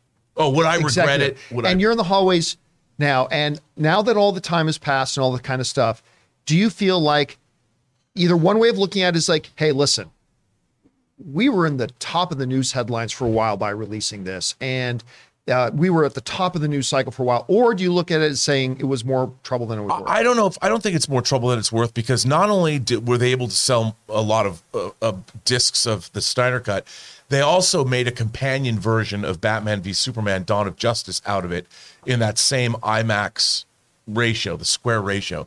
So they now have this sort of a piece together. I think there was a lot more out of it business-wise. There's a lot of people who listen to Twitter and all the bitching and moaning and complaining, but I think if you look at the bottom line and you look at the ancillary markets, I think ultimately it was a good investment for the studio, because what it did was it ultimately upped the value of a movie that had no value anymore, which was Justice League, and then it also upped the value, bolstered the value of Batman v Superman: Dawn of Justice. Christian, how do you see it?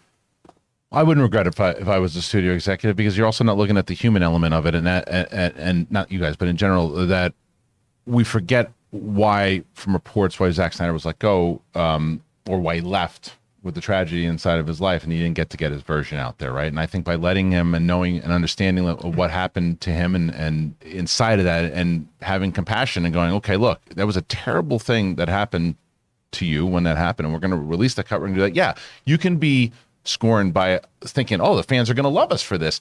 They're not there for you.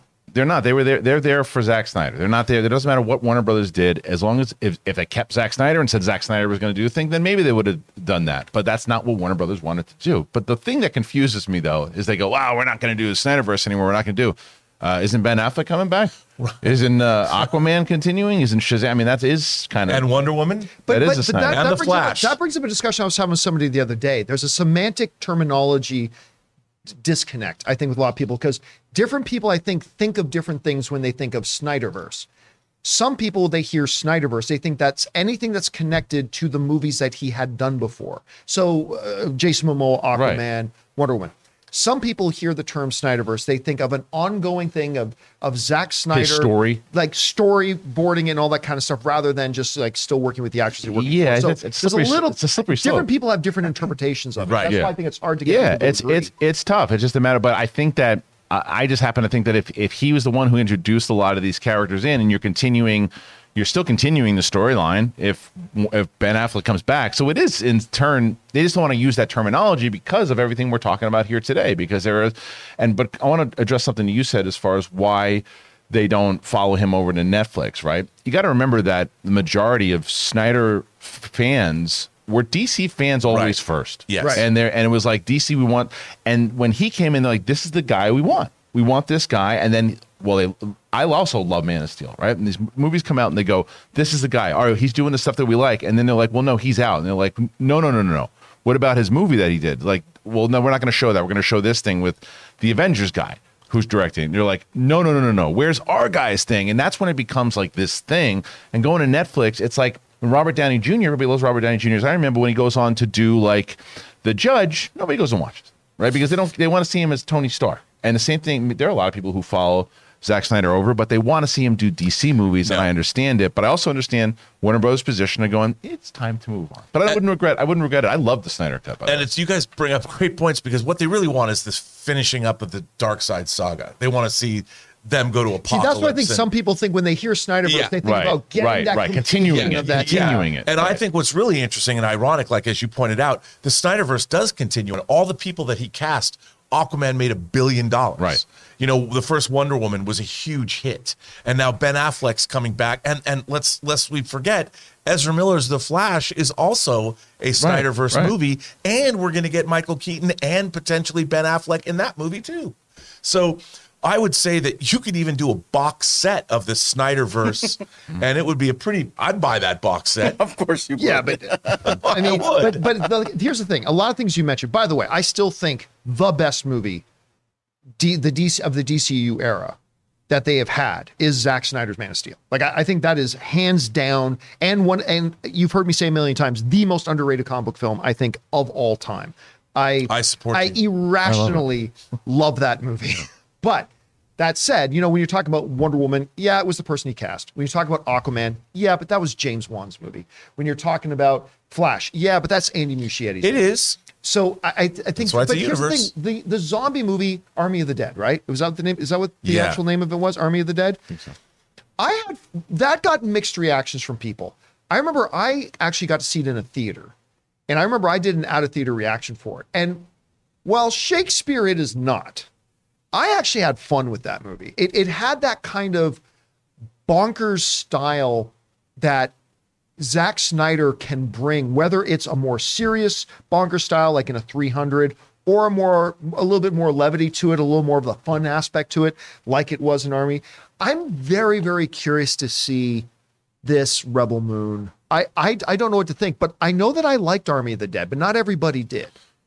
I look with Rebel Moon. I'm expecting a Frank Frazetta painting, like the cover of Princess of Mars. Right. Some like set between the color of the Molly Hatchet record, the Death Dealer, with another Frazetta painting with the guy on the horse with the axe. I expect to see that mixed with Star Wars. I think that's what Zack Snyder. He's going to give us the most metal science fiction live action opus ever. I expect it to have a metal soundtrack. I want to turn it up loud, just like I thought the Snyder Cut. The whole reason I started calling things metal, that movie looks so metal, dude. Yeah, and I want to see the sci-fi version of that. And would I love to see Justice League Part 2? Sure, but that's just never going to happen in the world we live in.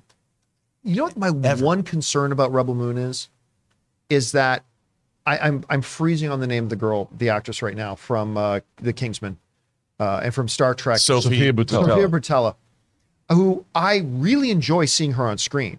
I love seeing her on screen in Atomic Blonde. I mean, she can do action, all that kind of stuff. I'm not saying this is going to, no, I'm saying I'm concerned. I'm wondering. Every time I've seen her on screen, I think she's been very, very solid in a very limited role, because it's always been fairly limited roles she's had. Always crushing it though. I am curious, but with limited stuff to do, right? Yeah. On her physicality is like, by the way, if you guys want to see something bonkers, go up on YouTube, look up Sophia Boutella dancing. You want to go down a rabbit hole and be blown away. Like, I think she's one of the planet's best dancers. Like, just her videos, just her dancing are insane. I wonder. Better than John Campea at breakdancing? Well, that will never be seen. That will never be seen. Never say never. Release the Campea cut.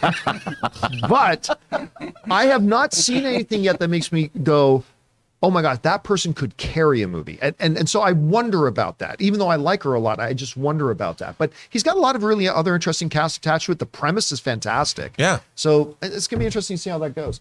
Anyway, guys, question is for you. What do you think about this whole situation? The execs in the hallways of Warner Brothers saying they regret that they put the movie out. They probably shouldn't have done it. Do you agree? I think some good things came out of it, like an improved version of the movie. Clearly some bad things came out of it. Great hot toys. Some great hot toys. What do you think? Would you regret if you were them? Do you think it was a good move? Whatever you guys think, jump down to the comment section below and leave your thoughts there. Personally, I'm a little more into the Reeves verse. Well, yes. I mean, obviously, the Reeves stuff is the superior thing, of course, Matt. All right, guys. With that all down, we are now going to open up the super chats and we are going to take your live questions. If you've got a question, thought, opinion, theory, speculation, whatever, go ahead and fire that in. We will address it here in the second half of the show. But before we get to that, we want to take another second and thank one of our major sponsors here. They kind of help present this John Campea show. We are so thrilled with the new deal we have with them, and they are my cell phone service provider, our friends at Mint Mobile.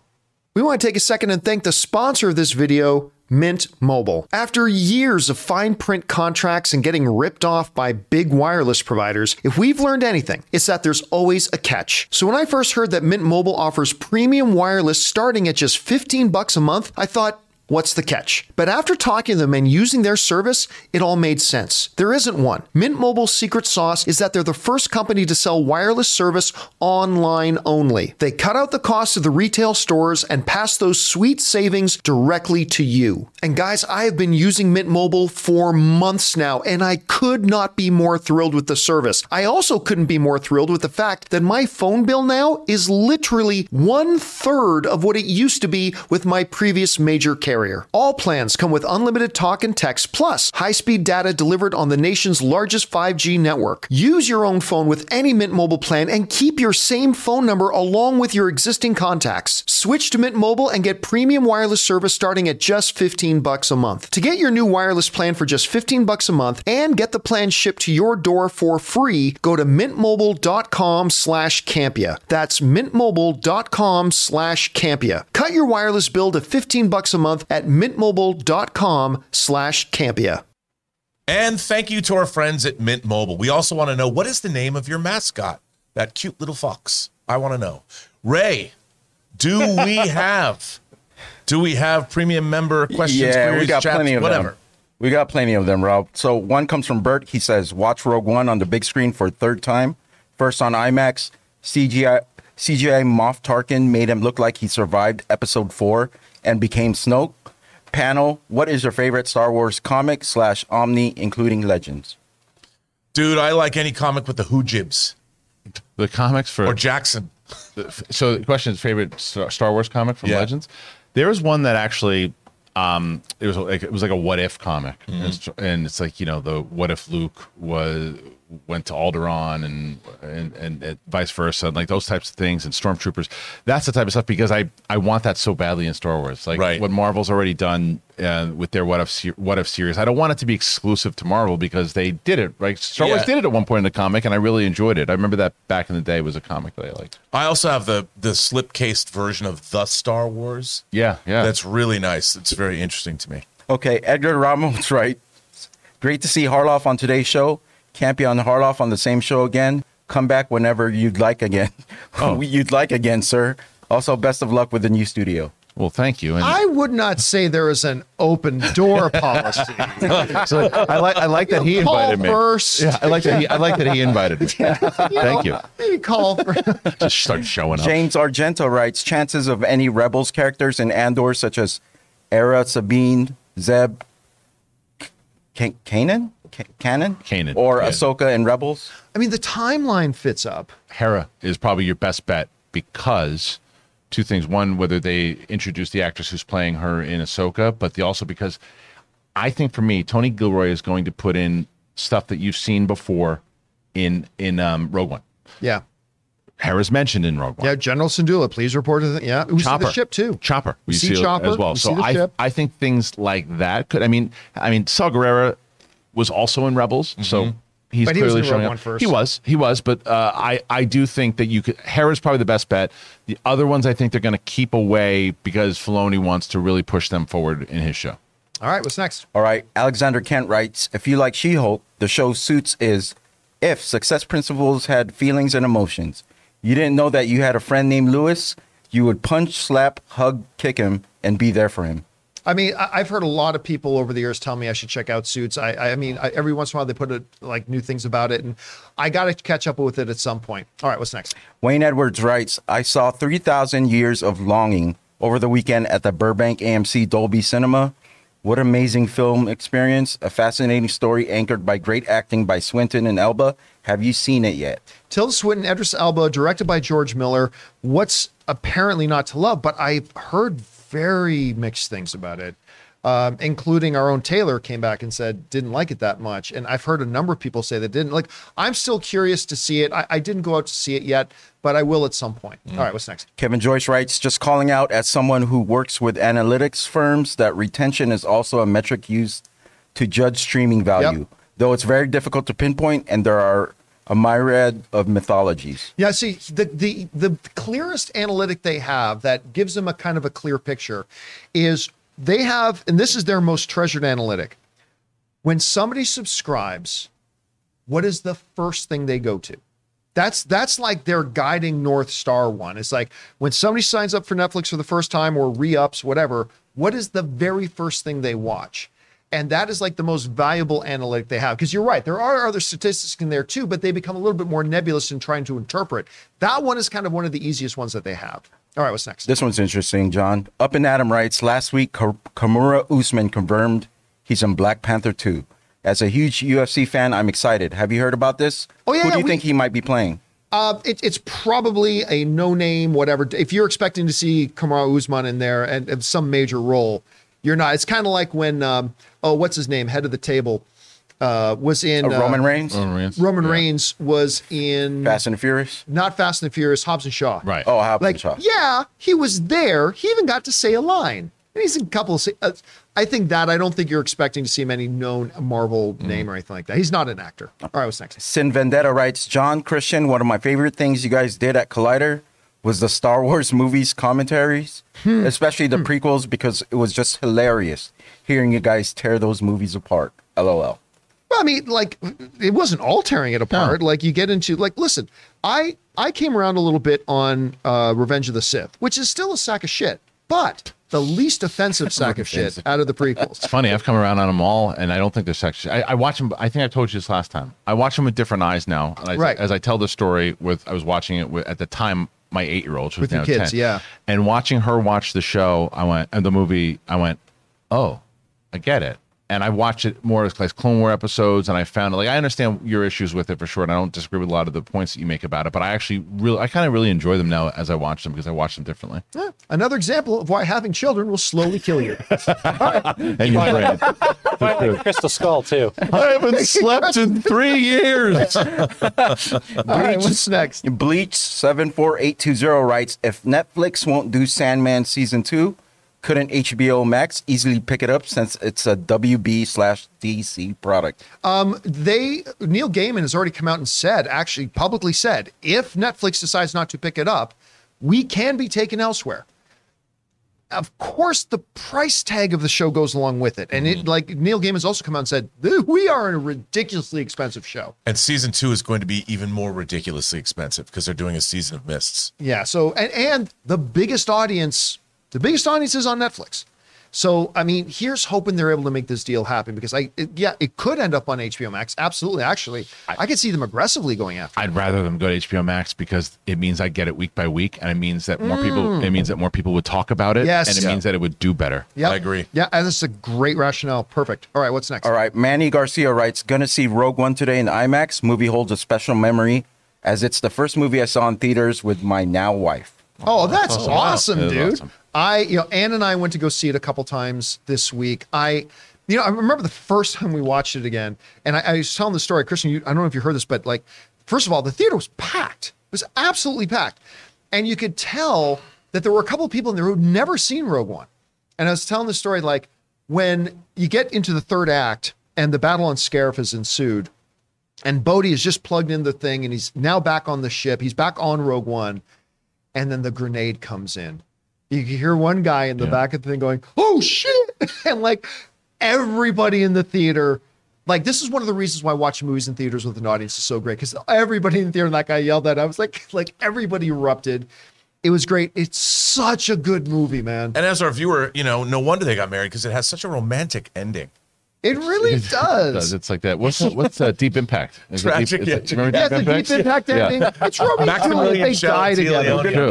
Well, that movie is Same another ending. one. As I just talked about the prequels, that movie, I liked Rogue One when I saw it. I think it is hands down the best movie in the Disney era. Yeah. Hands down. I don't think there's an argument of it because it is the most, to me, feels the most Star Wars out of all of them, especially on rewatches and the way it connects to everything. I'm so excited. I think it's going to get even better as Andor comes out. I agree. Yep. I think, by the way, at the Rogue One thing, they showed us like 12 minutes. Oh, did they? You know that scene that released with him and Skarsgård? Yeah. That they showed like the full 8 minutes of that. And the scene is It's incredible. incredible. Anyway, all right, what's next? Okay, King Tanic writes, don't mind me just using my free member chat to remind everyone that Age of Extinction is the best Transformers movie and the best movie of 2014. Okay, you may great. think this is Extinct. satire, but I'm deadly serious. Good day to you all of Great. you. Hit the Extinct. button that removes his membership. Eliminate it right now. Just get rid of it. I mean, listen, I grew up with every Transformers story. I love Transformers, and I will be a lifelong defender of Michael Bay's first Transformers movie. I really love that movie. And the Bumblebee was wonderful. I think all of the rest of them are terrible. Episode 3, Dark of the Moon. Oh, But yeah, I mean, well, you and Schnepp both defended Dark of the Moon. But I think that's just because Schnepp, I think he just did it because And Ray's got to Yeah. defend Dark of the Moon. no, it's the age of Because it it's the stinks, son. Exactly. Okay, what anyways, yeah. Reels and Heels writes, if the rumor that Penn Badgley Yes. of Gossip Girl and You fame gets cast as Reed Richards, what could that do for his career? Everything. Yeah. Well, what did being cast as Thor do for Chris Hemsworth? What Not did a being thing. not a thing, not Yeah, a Star- single Hey, Star got him Lord. into a Michael Yeah. Mann movie. Black Cat. Oh God. I've never heard of this actor, so it's doing something right now. And Even loves just being that rumored. show, like the show You. Yeah, Like, she and loves that show. He's great in You, by the way. He looks like a Reed Richards. So I didn't even know, because I had talked about it yesterday on my show, and I was like, yeah, I brought up You, and then and everyone was like, well, what about Gossip Girl? I go, I have seen 3 frames of Gossip Girl, but Ow. apparently he was in that. He was in Yeah, that I had show. no idea. But yes, I mean, like you just said, Chris. I mean, anybody, any of these. Are you going to be at D23? I am. Okay, so like we're going to be there too. Okay, Do you cool. think we're going to see them bring the cast out on stage for Yes. Fantastic Four? Yeah, I agree. Yeah, yeah. 100%. All right. Okay, what's next? sad news from our one of our loyal viewers. He says, just wanted to let you all know that my father passed away last Thursday Who night. is it? Casey Mack. Sorry, Oh, Casey Mack. Casey. So I had to take a break from the show, but you guys always brighten up my day, even during this sad of times. Very sorry. to hear Dude, that. I'm sorry, really sorry to hear that. And you know, one of the, again, we talk about this all the time. One of the great things about movies and the communities that surround them is that they offer what I call an oasis where, you know, times in my life when things have really sucked, I often retreat to the movies or to friends to talk about movies. It's not when I come out of the movie or out of my conversations with my friends of talking about movies that my problems are any different. They're not. But I just find myself in a different state. I just find my mind has been relaxed, renewed a little bit, maybe even invigorated a bit. So the problems are still there, but my ability to interface with those problems just gets better. And that's what movies do. And I'm glad that the movies and this community can be that for you, man. We're glad that you're a part of it. Thanks for sharing that, dude. Okay, last one. Mike Joyce. I forget if this was asked last time Christian was here. Christian, have you ever had mozzarella sticks with did sour ask- cream? They did ask me that last time, and I said no. And he was trying. John had the same reaction he's got right now. He's trying. It's just like someone brought up. It's like you gotta try it. But you haven't been here. And I said arteries. Every day He's a since. pusher man. Every day since. Rob, is this fair to say? Every day since, people have been writing in, holy shit, can't be. We tried mozzarella sticks with sour I'm sure cream it's and we'll good. never go back. And I said, it's not the best for your arteries. Nope. Unfortunately, No, sir. More people agree with John than agree with Chris and myself. But It's actually good. Oh, I'm sure it's probably decent. Yeah. Yeah, it's really good. Yeah. Try it. I mean, I'll That's try not for it. me. I'm sure All right. it's decent. Is that it? Yep. Maybe All right. 23. So listen, we are almost out of time here because we had a lot to cover today. But let's get on over to the super chats, shall we? Rob, what do we got? Amin says, Christian, like you, I was at the Mondo panel at Celebration and saw that awesome season 3 trailer. Do you guys think they will probably release it or publicly release it at D23? That'd be that makes Mando sense, season wouldn't 3? it? Well, Mondo's Mando season 3? yeah. Well, so the only thing about I think that you're probably going to get a public release of that and maybe Ahsoka. The only thing that I wouldn't push back on if somebody was going to say, well, think about it, is that Andor is going to be coming out like 2 weeks later. So they want the focus still on Andor, but there's a lot of other things that are, I mean, you're going to have 3 things on that panel, right? It's going to be Marvel, it's going to be Star Wars, or Lucasfilm rather, Yeah. which you're going to Indiana Jones as well, and Willow. And then you're going to get the Fox. 20th century, whatever. So it just depends on how much time they're going to spend on it, but I do think Mando season 3 for sure will be But it is a 2-hour panel. So we got a lot. There's a lot to cram in there, Yeah. but at least they got themselves a little bit of breathing Indy room. 5 trailer? I think maybe either a teaser and some images of Indy. Yeah, I think footage. Now, whether that footage is a trailer, teaser, 30-second Yeah. featurette, I don't know, but I think we're going to get our first footage. All right, what's next? Andy says, now that Matt Reeves works for the John Campea show, can you guys get him to put some damn Nickelback in the Batman sequel? Never make it as a wild man. Yeah, absolutely. We're working on that right now. We're working on the licensing. It'll be all Nickelback all the time. All right, what's next? Andy says, RRR is great, but I loved watching it even more while I was stoned. This movie is everything that Riverdale should have been, but done better. Yeah, I mean, RR is a movie a lot of people want to asking me to watch for a long time. I finally sat down to watch it. I got about 15 minutes in, and I could just tell, like, this is, I'm not the audience for it, and so I kind of tapped out of it. But a lot of people love. There's even some Oscar buzz. There are some people talking Oscars for this thing. So, I mean, listen, it is beloved. Like, people are loving this thing. I wasn't one of them, but that's fine. But a lot of people really do like it. All right, what's next? Mr. Old Blue Eyes says, John, like your straight out of the theater reviews, you should do straight off the couch reviews for movies released on Netflix, etc. Don't laugh. I actually thought about, you know what? Here's what happened. Episode 1 of House of the Dragon. Ray was over, and I wanted to do a video of Ray as somebody who had never seen Game of Thrones. His reaction, watch House of the Dragon. We filmed it, and I had no audio on it.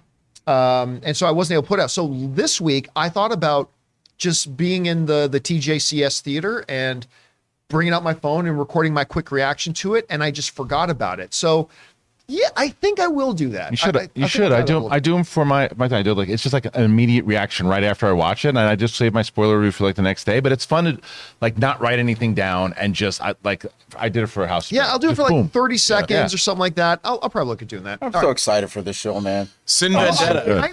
I'm so in for this show. We want you to come over and watch it with us. Every time you guys mention this show, I'm like, I can't wait for the next episode. I'm all It's in. Why did really you get on great. Game of Thrones? So good.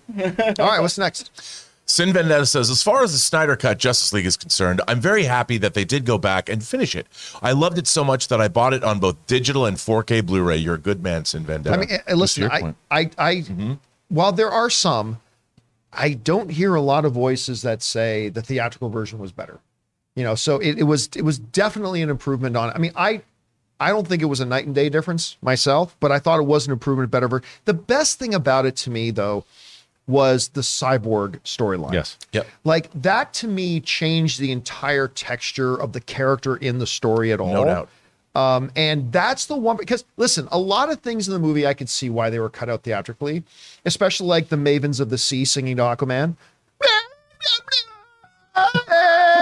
That was the only thing that went on a little long. But like what the fuck is this? But honestly, What that is going to be a meme or whatever. That was amazing. But the cyborg stuff, the cyborg stuff that was back in there, again, that was the one thing that to me, like, that was the one element of the film that was totally changed. Because it totally changed the way you saw the character. It totally changed the way you understood his motivations. It totally changed his underlying, what's the word I'm looking for?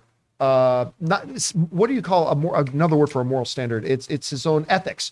You understand the underlying principle of what his ethics are. It just fundamentally changed the way you looked at the entire character. And that was the one thing that came out of the Snyder Cut. Well, a lot of it was entertaining, but that's the one thing I saw that was like, this whole storyline, that never should have been cut out. Although it would have taken them over the 2-hour mark that Warner Brothers had enforced. They couldn't go over 2 hours. But anyway, all right, what's next? Allison Hoffman says, Britney Spears for hosting the Oscars. No. Yes, please. That might be toxic. Just no. I appreciate what you did there. I don't know. And maybe she co-hosts with her and Christina Aguilera together. There you go. What are you living in 2002? That's what I'm not the one who suggested her as a host. But you got to set her with her success this week with Elton John. You know, never know. Yeah. All right, Al Renshaw says, recent behind-the-scenes photo shows Ruffalo in mocap suit and Titania.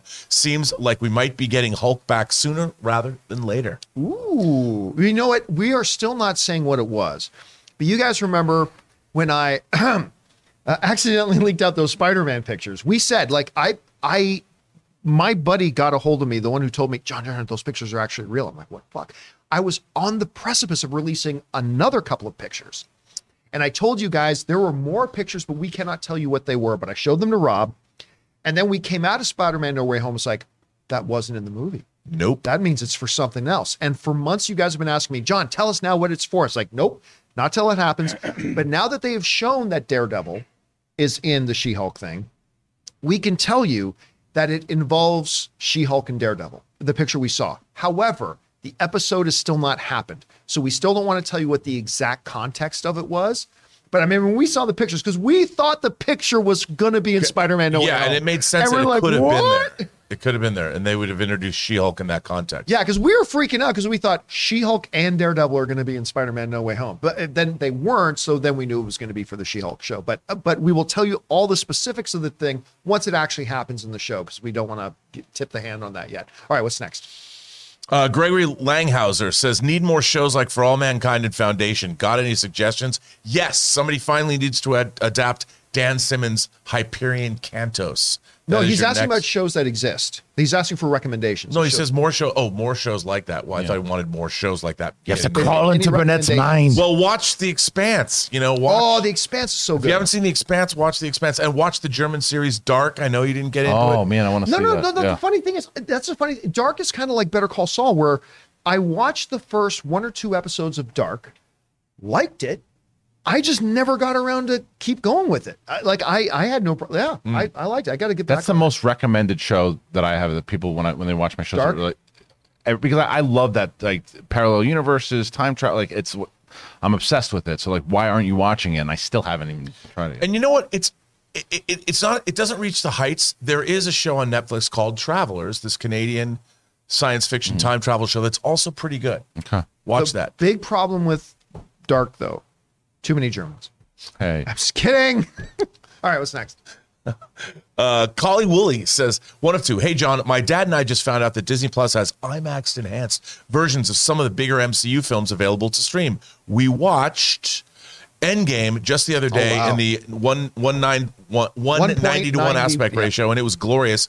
That's the IMAX ratio, by the way. Have you checked it out yet? Also, She-Hulk is in 4K. Hashtag don't yuck on my yum. I just want to say that the IMAX versions of those films are way better. They did not release them on physical media. And watching both Infinity War and Endgame with the higher IMAX ratio, it doesn't seem as cramped. You see Thanos' entire head when he chokes Loki to death. It's much better. Spoilers, dude. Sorry. And why they don't put those out? They didn't put them out on physical media, but Because physical media is dying. Stop this. it's true. But just to go back to one of the things you said, I'm glad you brought that up. So like after there's the post-credit scene in She-Hulk episode 2 where they talk about 4K. And of course, I got told definitively by somebody I trust that the funny thing is that Disney Plus does not actually stream in 4K. And that's what made the joke so funny. So I said on the show, oh yeah, so I guess they don't stream it in 4K, blah, blah, blah. But I had a bunch of you guys write to me and correct me on that actually they do stream in 4K. So learn something new every day on here. So thanks for bringing that up. All right, what's next? Stub McShave, all the way from Sweden, says, love House of the Dragon. Characters are perfectly crafted and performed. It's grounded in verisimilitude and its own emotional truth. I was skeptical since I hated the end of Game of Thrones. The clear highlight of the year for me.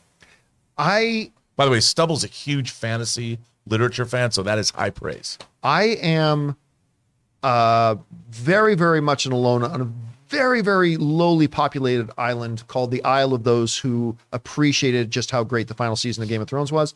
But that's me. It's a very, very small island, very low population on that, but I am on that island. But you have a lot of awards. But there's a lot of Emmys on that island. I'm on the island with you.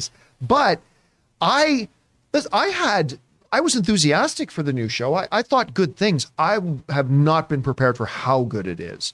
Like it has not missed a beat.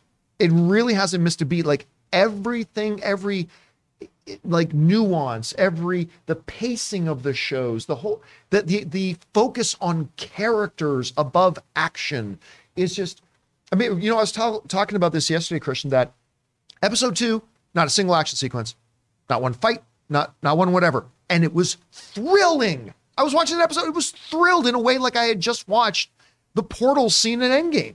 What episode 1 did very well was for people who are going, okay, like, so I'm on that island with you. I really enjoyed it, but I also understand the criticisms for those who didn't like the last season.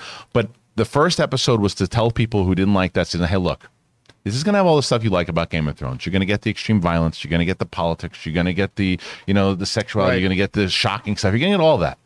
Now that you've seen all that, let me show you who these people are and what they are. And I told you guys when I walked in, every single scene in that show was memorable.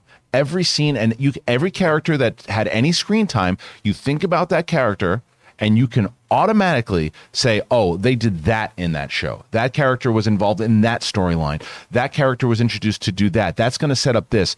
It was so good. I mean, it was so good. And like you said, not a lot of action at all. And even the cheated action with them on the bridge, you're like, what's going to go down? What's going to happen? And like nothing but everything.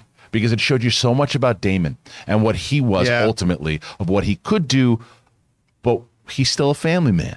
Yep.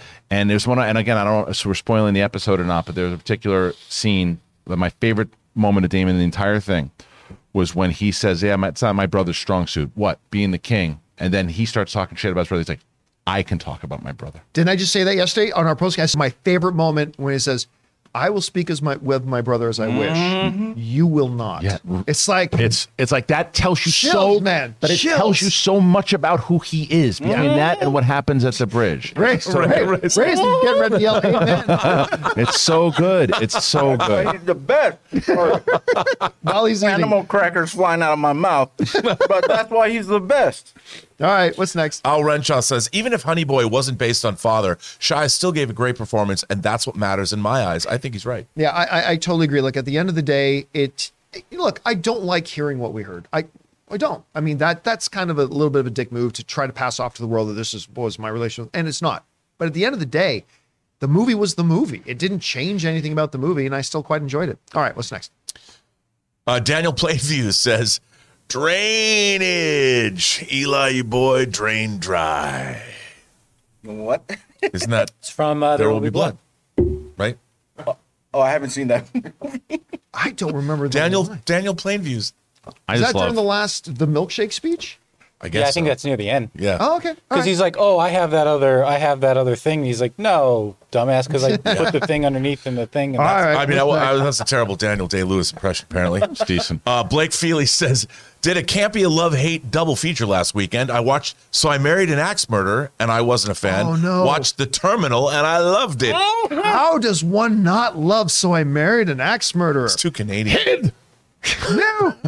Yeah, we have a martial art in Scotland. It's called "fuck you." It's mostly kicking people when they're on the ground. It's one of the greatest lines in a movie ever. God, oh, you know what? All films are subjective, Yeah. man. If it didn't work for you, it didn't work for you. But God, I love so. You don't get Shrek if you don't get that movie. It's true. No, Yeah. it really is Yeah. absolutely true. All right, what's next? Ephraim says, I'm with you, John. Secret Wars will come out, and Feige will finally rest and watch the sun rise on a grateful universe.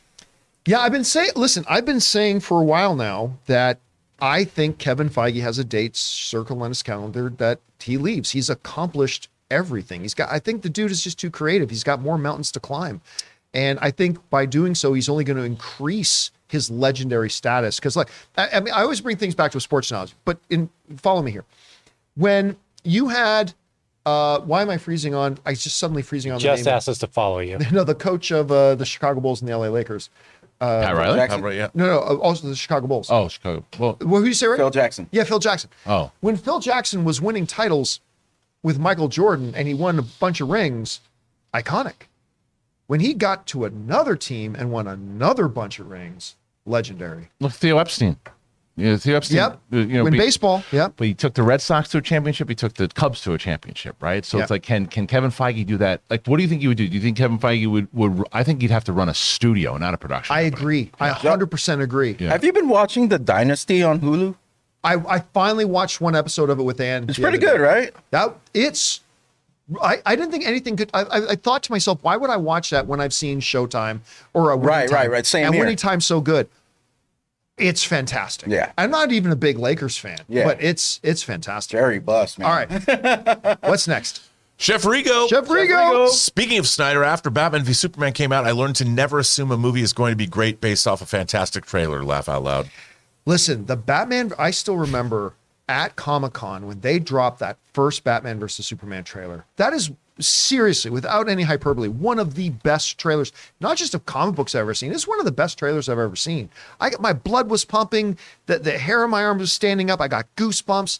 It was insane. Now, listen, I will defend Batman versus Superman. I like that movie, but I mean, I understand it wasn't for everybody. Especially the Ultimate Cut. Ultimate Cut's much better. The Ultimate Cut was all right, but I just think in general the movie was really quite good. I don't think it's a top 10 comic book movie of all time or anything, but I still like that one. But you're right, man.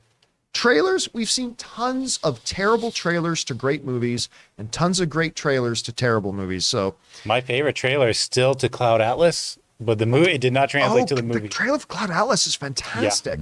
Anyway, all right, what's next? I love that movie. Casey Max says, I just want to ask Rob if he's excited for the show that he loves to hate coming back November 4th, because that's what Netflix has said for manifest release date.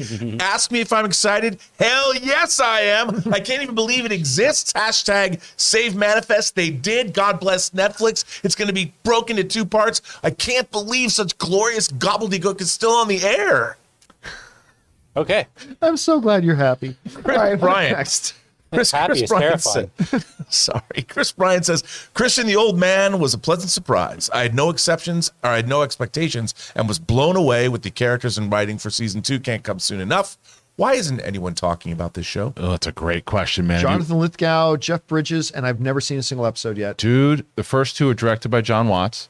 Oh, that's and right, yeah. It is so good. But what you have to take under consideration, this is for anybody who's going to watch that show, is that around, I think like halfway through it is when Jeff Bridges was diagnosed with cancer, and the show ends abruptly, and you can tell that it ends abruptly. But It's really good. Some people think it's a little slow. I don't. I'm pretty invested. The first 2 episodes though will kick your ass. It is so good. Jeff Bridges is fantastic. Him and Lithgow, they have like younger versions of them, which the actors do a really good job. I highly recommend the show. I think you would really enjoy it. It looks good to me. 7 or 8 episodes for the first season, and then they're going to come. It's a Hulu show, right? It's a Hulu show, yeah. All right, great. gotta check it out. What's next? Amin says, what do you think we will see first? A feature-length Star Wars film exclusively for Disney Plus, or a feature-length Marvel film exclusively for Disney Plus? I think given the current pattern, my guess would be a full-length Marvel film for Disney Plus. But that's a very good question. It is a very good What do you question. think? I'm crossing my fingers here, and this is I want to throw this out in the universe because I keep saying it because I hope it'll happen and it won't. So as we've talked about this many times over, the Thrawn trilogy that's come out, the Heir to the Empire. My God. There's been little hints of Heir to the Empire through Thrawn being introduced, and then Ahsoka and Luke talking to themselves like, "Will I see you again?" Like that type of thing. And now with the Ahsoka series and setting Thrawn up, in my head, I'm hoping that this all leads to like that Crisis on Infinite Earth thing for Star Wars, where it's the Heir to the Empire movie that they put on Disney Plus. Do I think that'll happen? No, but I'm keep saying it because I hope that it does, because I think Star Wars, out of the little shared universe that they're setting up on TV, is the most poised to do a movie, because everything in Marvel leads to the movie theater. Right. Star Wars right now, they don't know what they're doing with the movies. They still don't. Is Taika movie coming out? It's not coming out. Star Wars has the best shot of doing it. If it's going to do it, it's me Star They Wars. could do the whole Heir to the Empire and the Dark Empire trilogy all at once. Now, of course, it would be a very different looking Heir to the Empire series. Yeah. But much like Civil War, the movie was very, very different looking from Civil War, the comic. It would have to look very, very different because of canon. But I mean, listen, bringing Thrawn in, like when Ahsoka says in Mandalorian season 2, "Where's Thrawn?" It's like, okay, Yeah. business is about to pick up. This is good. I cannot wait to see what they do with that. All right, what's next? Murray Reich says, a few movies I've recently seen. 1, Emily the Criminal, very good. I want to see that. Aubrey Plaza was phenomenal. 2, Fall, terrible dialogue, but got me at the edge of my seat. 3, Breaking was good, and John Boyega gave a very good performance. And by the way, Murray, super chatting at $20. Thank you so much for supporting us on that level, man. That's incredibly generous of you. Thanks for that. Bring up the question again there just for a second. I just want to see that last thing about Emily the Criminal. I went down a little bit of a rabbit hole for about 20 minutes the other day of watching Aubrey Plaza's interviews on YouTube about the new movie. What I am totally overwhelmed by is how she is totally April Ludgate from Parks and Rec. Like she just brought so much of herself into that character. And hearing her answer questions, she goes, okay, I can't remember if she was at BuzzFeed or Vanity Fair or something. Okay, I'm answering viewer questions. I'm anticipating a lot of people wanting for my feet to be in their face and stuff, weird things, or me punching them, but whatever, let's go. And sure enough, like 2 questions in, so I'm gonna, like, Aubrey, would you please punch me in my face? I would love it if you punch me in my face. The trailer looks really good for that movie. Yeah, it does. It looks really good. And she looks really good in it. All right, what's next? Seconds from Disaster says, if Snyder put his whole complete story into that 4 hours instead of his own version of what already came out, do you think fans still would have demanded more? Let me read that again. If Snyder put his whole complete story into that 4 hours instead of his own version, is his own version not his own story? I'm not quite sure. They didn't finish the whole Dark Side. It was going to be Justice League 2. Completed put that whole thing into that 1 4-hour epic. And then what was the way the question ended? Would fans still be wanting more of the Snyderverse? That all depends on whether the second part was crap or not. I mean, I don't know. The problem, it was never shot. Yeah, I mean, it was never shot. So they couldn't. Even his own concept of it was never fully fleshed out yet. Yeah. He said He's saying hypothetically though at this point, hypothetically, I mean, look, winning cures everything. If it was great, then people would be wanting more. There's no such thing as having. Listen, the Orville, just season 4 just ended. This is a much smaller scale, but it's just as an example. Okay, the principle is there. The Orville season 4 just ended, right? It was, or season 3. Yes, 3. Season 3 just ended, and it is the best season the show's had. And the final episode, while not very strong, it is a definitive series ending. Yes. The final episode of season 3 is easily a series finale. Best season yet, but it ends definitively. But because it's the best season yet, I've already seen tons of videos on YouTube about save Orville for season 4, bring back more. Winning cures everything. Quality makes people want to come back for more. So yeah, I think if they had put his whole and jammed his whole story into that 4 hours, if it was received as well, I think people would still be wanting more. Yeah. All right, what's next? Jay Masters says, over or under 5%, Celine Dion and Hugh Jackman coming out singing Ashes as the lights turn on for Deadpool 3. Updates at D23. It would be the greatest thing of all time. First of all, Ashes should have been nominated, without joking, Ashes should have been nominated for Best Original Song at the Academy Awards. It's great. It fits the movie perfectly. It's marvelous. If you haven't seen the music video for Ashes, it's amazing. It's a fantastic video. But in the music video, Celine Dion is singing Ashes, and a clearly and obviously female dancer in a very tight Deadpool bodysuit comes out dancing ballet behind Celine Dion as she's singing the song. If you did something like that, because me and Chris were joking about this on the show, you open D23 to the lights down and they come up and there's Celine Dion on stage. She sings Ashes. And somebody in a Deadpool costume comes out and dances a little bit, but then takes the mask off, and it's Hugh Jackman, who is a dancer. And they together announce Deadpool 3. It would break the world. I think it would absolutely break the world. Worse than World Breaker Hulk? Worse than World Breaker Hulk. It's not going to happen. There's going to be a lot of cast there, though, man. There's going to be a lot of cast. And the question is, as we just mentioned, Fantastic Four, whether it's going to be, I think Deadpool will definitely be announced. There's going to be, but the question is, inside of that, when is it going to be that traditional, here's the cast we're introducing you to, or is it going to be big reveals like that? Because they do that stuff, whether it's and not even necessarily a reveal, but look at something at Celebration with John Williams. John Williams does the theme song to Obi-Wan, and they're going to do stuff like that, because I talk about it all the time in the animation panel at D23 in 2012 or whatever it was, when Frozen was coming out. They said, hey, we're really confident in this song, and we're going to bring out Idina Menzel. She's going to sing this song. She sang Let It Go for the first time for anybody at D23. Moments like that will happen. A moment that you're pitching, it would be phenomenal. By the way, because of that Frozen thing, they did that again for Frozen 2 at the last D23, where they had the whole cast come out and sing the new big song that was in that. So they could. Yeah. I don't think they will, but God, it would be great if they did. All right, what's next? Anubis Genocide says, hi, John and crew. Have you seen the new Honest trailer for Top Gun Maverick? Laugh out loud. The mission in Maverick is totally the Death Star trench run. As a major Star Wars fan, how did I miss this connection? Don't know. I don't know anybody that missed that connection. I mean, that was so clearly the only Death difference Star between the run. target at the end of Star Wars and at the end of Top Gun Maverick was 1 meter. Yep, just 1 meter difference. 1 meter difference. It was exactly the Star Wars Death Trench run. And that's fine. It worked. It worked for the movie. It was thrilling. It was exciting. Star Wars was a bunch of different movies, too. Yes. Yeah. I mean, look, Yes, it was. every movie you see has drawn influence from other places, right? So yeah, it was perfectly fine. It worked. But yes, the similarities were absolutely there. All right, what's next? Edgar Magana says, will a new Mission Impossible film hit $1 billion? That is an impossible question to ask. What the more realistic one we can answer is, how big do we think the opening weekend will be? Because we have things we can measure off that. Current excitement with the audience, how the marketing campaign goes, all that kind of stuff. We can make some guesses about opening weekend. Top Gun Maverick would not have made $600 million were it not good. And until we see the new movie, it's impossible to say whether it'll have legs. Will people spread big word of mouth? So opening weekend, we can guess. I don't think we can guess whether it's $1 billion. Those Mission Impossible movies had not traditionally had huge opening weekends. They've never had a $100 million opener.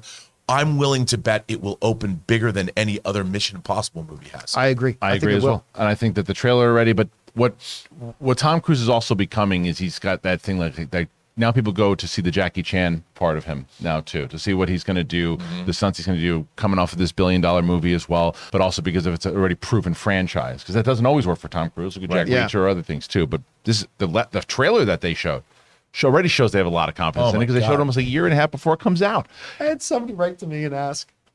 He said, with the success of Top Gun, it had just crossed, I think, 1.2 billion at the time. Crossed 1.2 billion. The biggest thing he's ever done. You know, honestly, do you think now Universal will go back and do the next Mummy movie? no. Now that Tom Cruise is really hot again? I'm No. no, it's not. Please no. All right, what's next? Rob McDonald says, I have finally finished binging Yellowstone in 1883, and I loved it. I'm curious who your favorite characters are. I love Casey and Rip. Rip is my favorite character, and his wife. His wife is the best female character on television. I'll just put it at and Rip is probably a top 3 or 4 best character on television.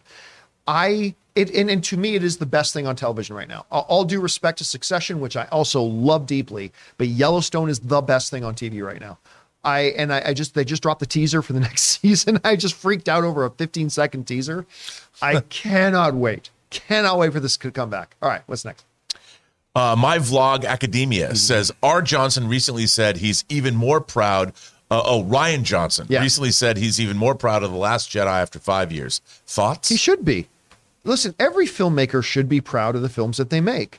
And whether a bunch of people loved it and a bunch of people didn't, and some people are a little bit in the middle, it doesn't matter. You as a filmmaker, you're an artist. You go out, you take big swings. And if you do what you set out to do, how the audience feels about it is up to them. But if you go out there and you take big swings and you kind of accomplish what you want to accomplish, you should be proud of the work that you do. So listen, The Last Jedi is not in my top 3, 4, or 5 favorite Star Wars films. But you know what? Good on him. He should be proud of it. I don't know. What do you think of that? I agree with you 100%. I mean, as we talked about with prequels, that's a movie to me that I find myself liking less and less when I watch it, but I didn't make the movie. I didn't go through the trenches. I didn't work with the people. I didn't have all these things. I didn't have the attachment that Ryan Johnson has. So if he feels, he looks at it and goes, I'm even more proud than I ever was. Good for him. As he's, like you said, he's the artist and it's his movie. What about the fact there are 12 Star Wars feature films in all of human history? And there's not even 12 directors. So if you're one of those rarefied directors, you got to be proud of your work, no matter what you've made. Yeah. All right. What's next? I made a Star Wars movie. Yeah. I didn't. Jordan G said, Rob, I got my first hot toy last week, the 2099 Spider-Man. Do you have this figure? Come on. And what Marvel hot toy do you think would pair well with 2099? Well, I'll tell you something. I would get, because we have seen Miles Morales going into the Spider-Verse with the 2099 Spider-Man, I'd get that new Miles Morales figure. You and I have seen 20 minutes of the new Spider-Man into the what's it called? Across the Spider-Verse? Across the Spider-Verse. You and I have seen 20 minutes of it. And awesome? Yeah, so it's awesome. Him, I think Spider-Man 2099 with Spider-Gwen would be a nice pairing. Yeah, or Spider-Gwen too. I mean, the thing is, that 2099 figure is pretty much gone now. And because he's in Into the Spider-Verse, it's going to go up in value. It's a good figure too. All right, what's next? The Sensible Chuckle says, you guys, the Superhero Squad show is my guilty pleasure show. Just hearing Thanos say, behold the Infinity Gauntlet, some assembly required, makes me horse laugh. It was also my gateway drug to the Marvel Universe. What's that laugh? I don't know. That was a horse. That was Ray's horse laugh. Trying to sound like a There you go. First of all, it tipped in like $20. Thank you so much for that. That's really generous of you. I'm not familiar with it. You know this. I will say this: the Superhero Squad, the way the characters are made, like to be like little childish or whatever, chibi, I guess you could call them chibi. I love that style. I remember when they had the small action figures of him. I have the Spider-Man one and the Captain America one. So I didn't know they had a show. Video game? I didn't know they had a show. No, it's I think it's a show on Disney. I'm not familiar with it. Yeah, it's like they're drawn as like little like chibi, like little cute characters. But I didn't know they had a show. I only thought it was figures. So all right, now I'm going to have to actually go look for it. I want to hear a horse laugh. What's next? The Norwegian Kryptonian says, why do I feel like Warner Brothers regretting releasing Zack Snyder's Justice League is like me after a game, regretting placing a bet on the team that lost? Shine on, guys. Listen, here's the thing. In a world of business, there's a million factors about, things that work, things that don't work, and a million other factors that'll go into whether or not you are happy you made a certain decision or regret making a certain decision. So that'll vary from person to person, but yeah, it's certainly one that was going to be inflammatory, no doubt. All right, what's next? Jin the Jedi says, Warner Brothers getting bullied in releasing Zack Snyder's Justice League is possibly one of the biggest embarrassments to ever happen to the company, damaging them in the process. See, look, the reason I will disagree is because hindsight is 2020. Look, right now, today, sitting in August, what is it today? August 30th? Sitting in August 30th, is it August 30th? Yeah. Okay. August 30th, looking back, yeah, I can totally see and understand why Warner Brothers would regret the decision. But we have the advantage of hindsight because, at the time, once HBO Max became a thing, I was like, you know what? Now you got a place to put this Justice League thing. Even if it's unfinished, I said, hey, even if it's unfinished, I think the Snyder Cut fans would just be really happy and grateful, even if you just took it as it is and put it on HBO Max saying, we have a special presentation for you. Understand, visual effects aren't done. There might be a couple scenes missing, all this kind of stuff, but you guys wanted to see it. So here's this unfinished thing, and put it up and let people see it. So when they made the decision to actually drop $70 million, I didn't think they should have spent $70 million, but still, when they made the decision to do that, because HBO Max was now a thing, I can see the rationale to making that movie and putting it out. So I don't think you become embarrassed by the decision, because at the time, it looked like you were, giving a gift to the fans, that maybe this could generate new interest in the new fledgling HBO Max service. You can't second guess decisions based on results. You just go back and look at the information you had at hand when you made the decision and say to yourself, given that information, do I still feel good today about the decision I made? So yeah, now a lot of stuff has happened since then. And yeah, I get it why some executives of Warner Brothers would regret that they did it, but that's with the benefit of hindsight. I think at the time it was a perfectly rational decision. I agree. All right, what's next? I guess Luis Barrios sends in a super chat. Oh, just to be supportive. And guys, that'll do it for today's installment of the John Campea Show. Thank you so much for being here and making this show part of your day. Big special thank you to all you guys who sent in the super chats. Number one, because it gave us great fun things to talk about. But number two, you supported this channel as you did it, and all of us involved with the show. Thank you guys so very much for your support. Don't forget, guys, if you would like to hear your voice on our show, we do a Mint Mobile hotline question of the day every single day. So just go on over, pick up your phone and call if you have a question for us, 951-268-4259, and maybe you'll hear your voice on our show in an upcoming episode. I also want to thank everybody sitting in the room with me. Of course, Robert Meyer Burnett. Thanks for being here, Robert. And of course, special guest today, Christian Harloff came on out here. Christian, where can people find you online and the stuff you're doing? Well, thank you. You just type in Christian Harloff channel. We just hit 53,000 subscribers on YouTube, trying to get to 70 by the end of the year. If you can come on over. And I usually drop a comment in to say thank you to John and everybody too. So if you want to find me, just click on that link. Thank you to everybody, and thank John for having me back on. And of course, we'll see you again soon. And sitting over there, of course, Ray Ora, and right beside him, of course, producer Jonathan Voico. My name's John Campea, guys. That'll do it for us for now. Thanks a lot for being here. And until next time, my friends, bye-bye.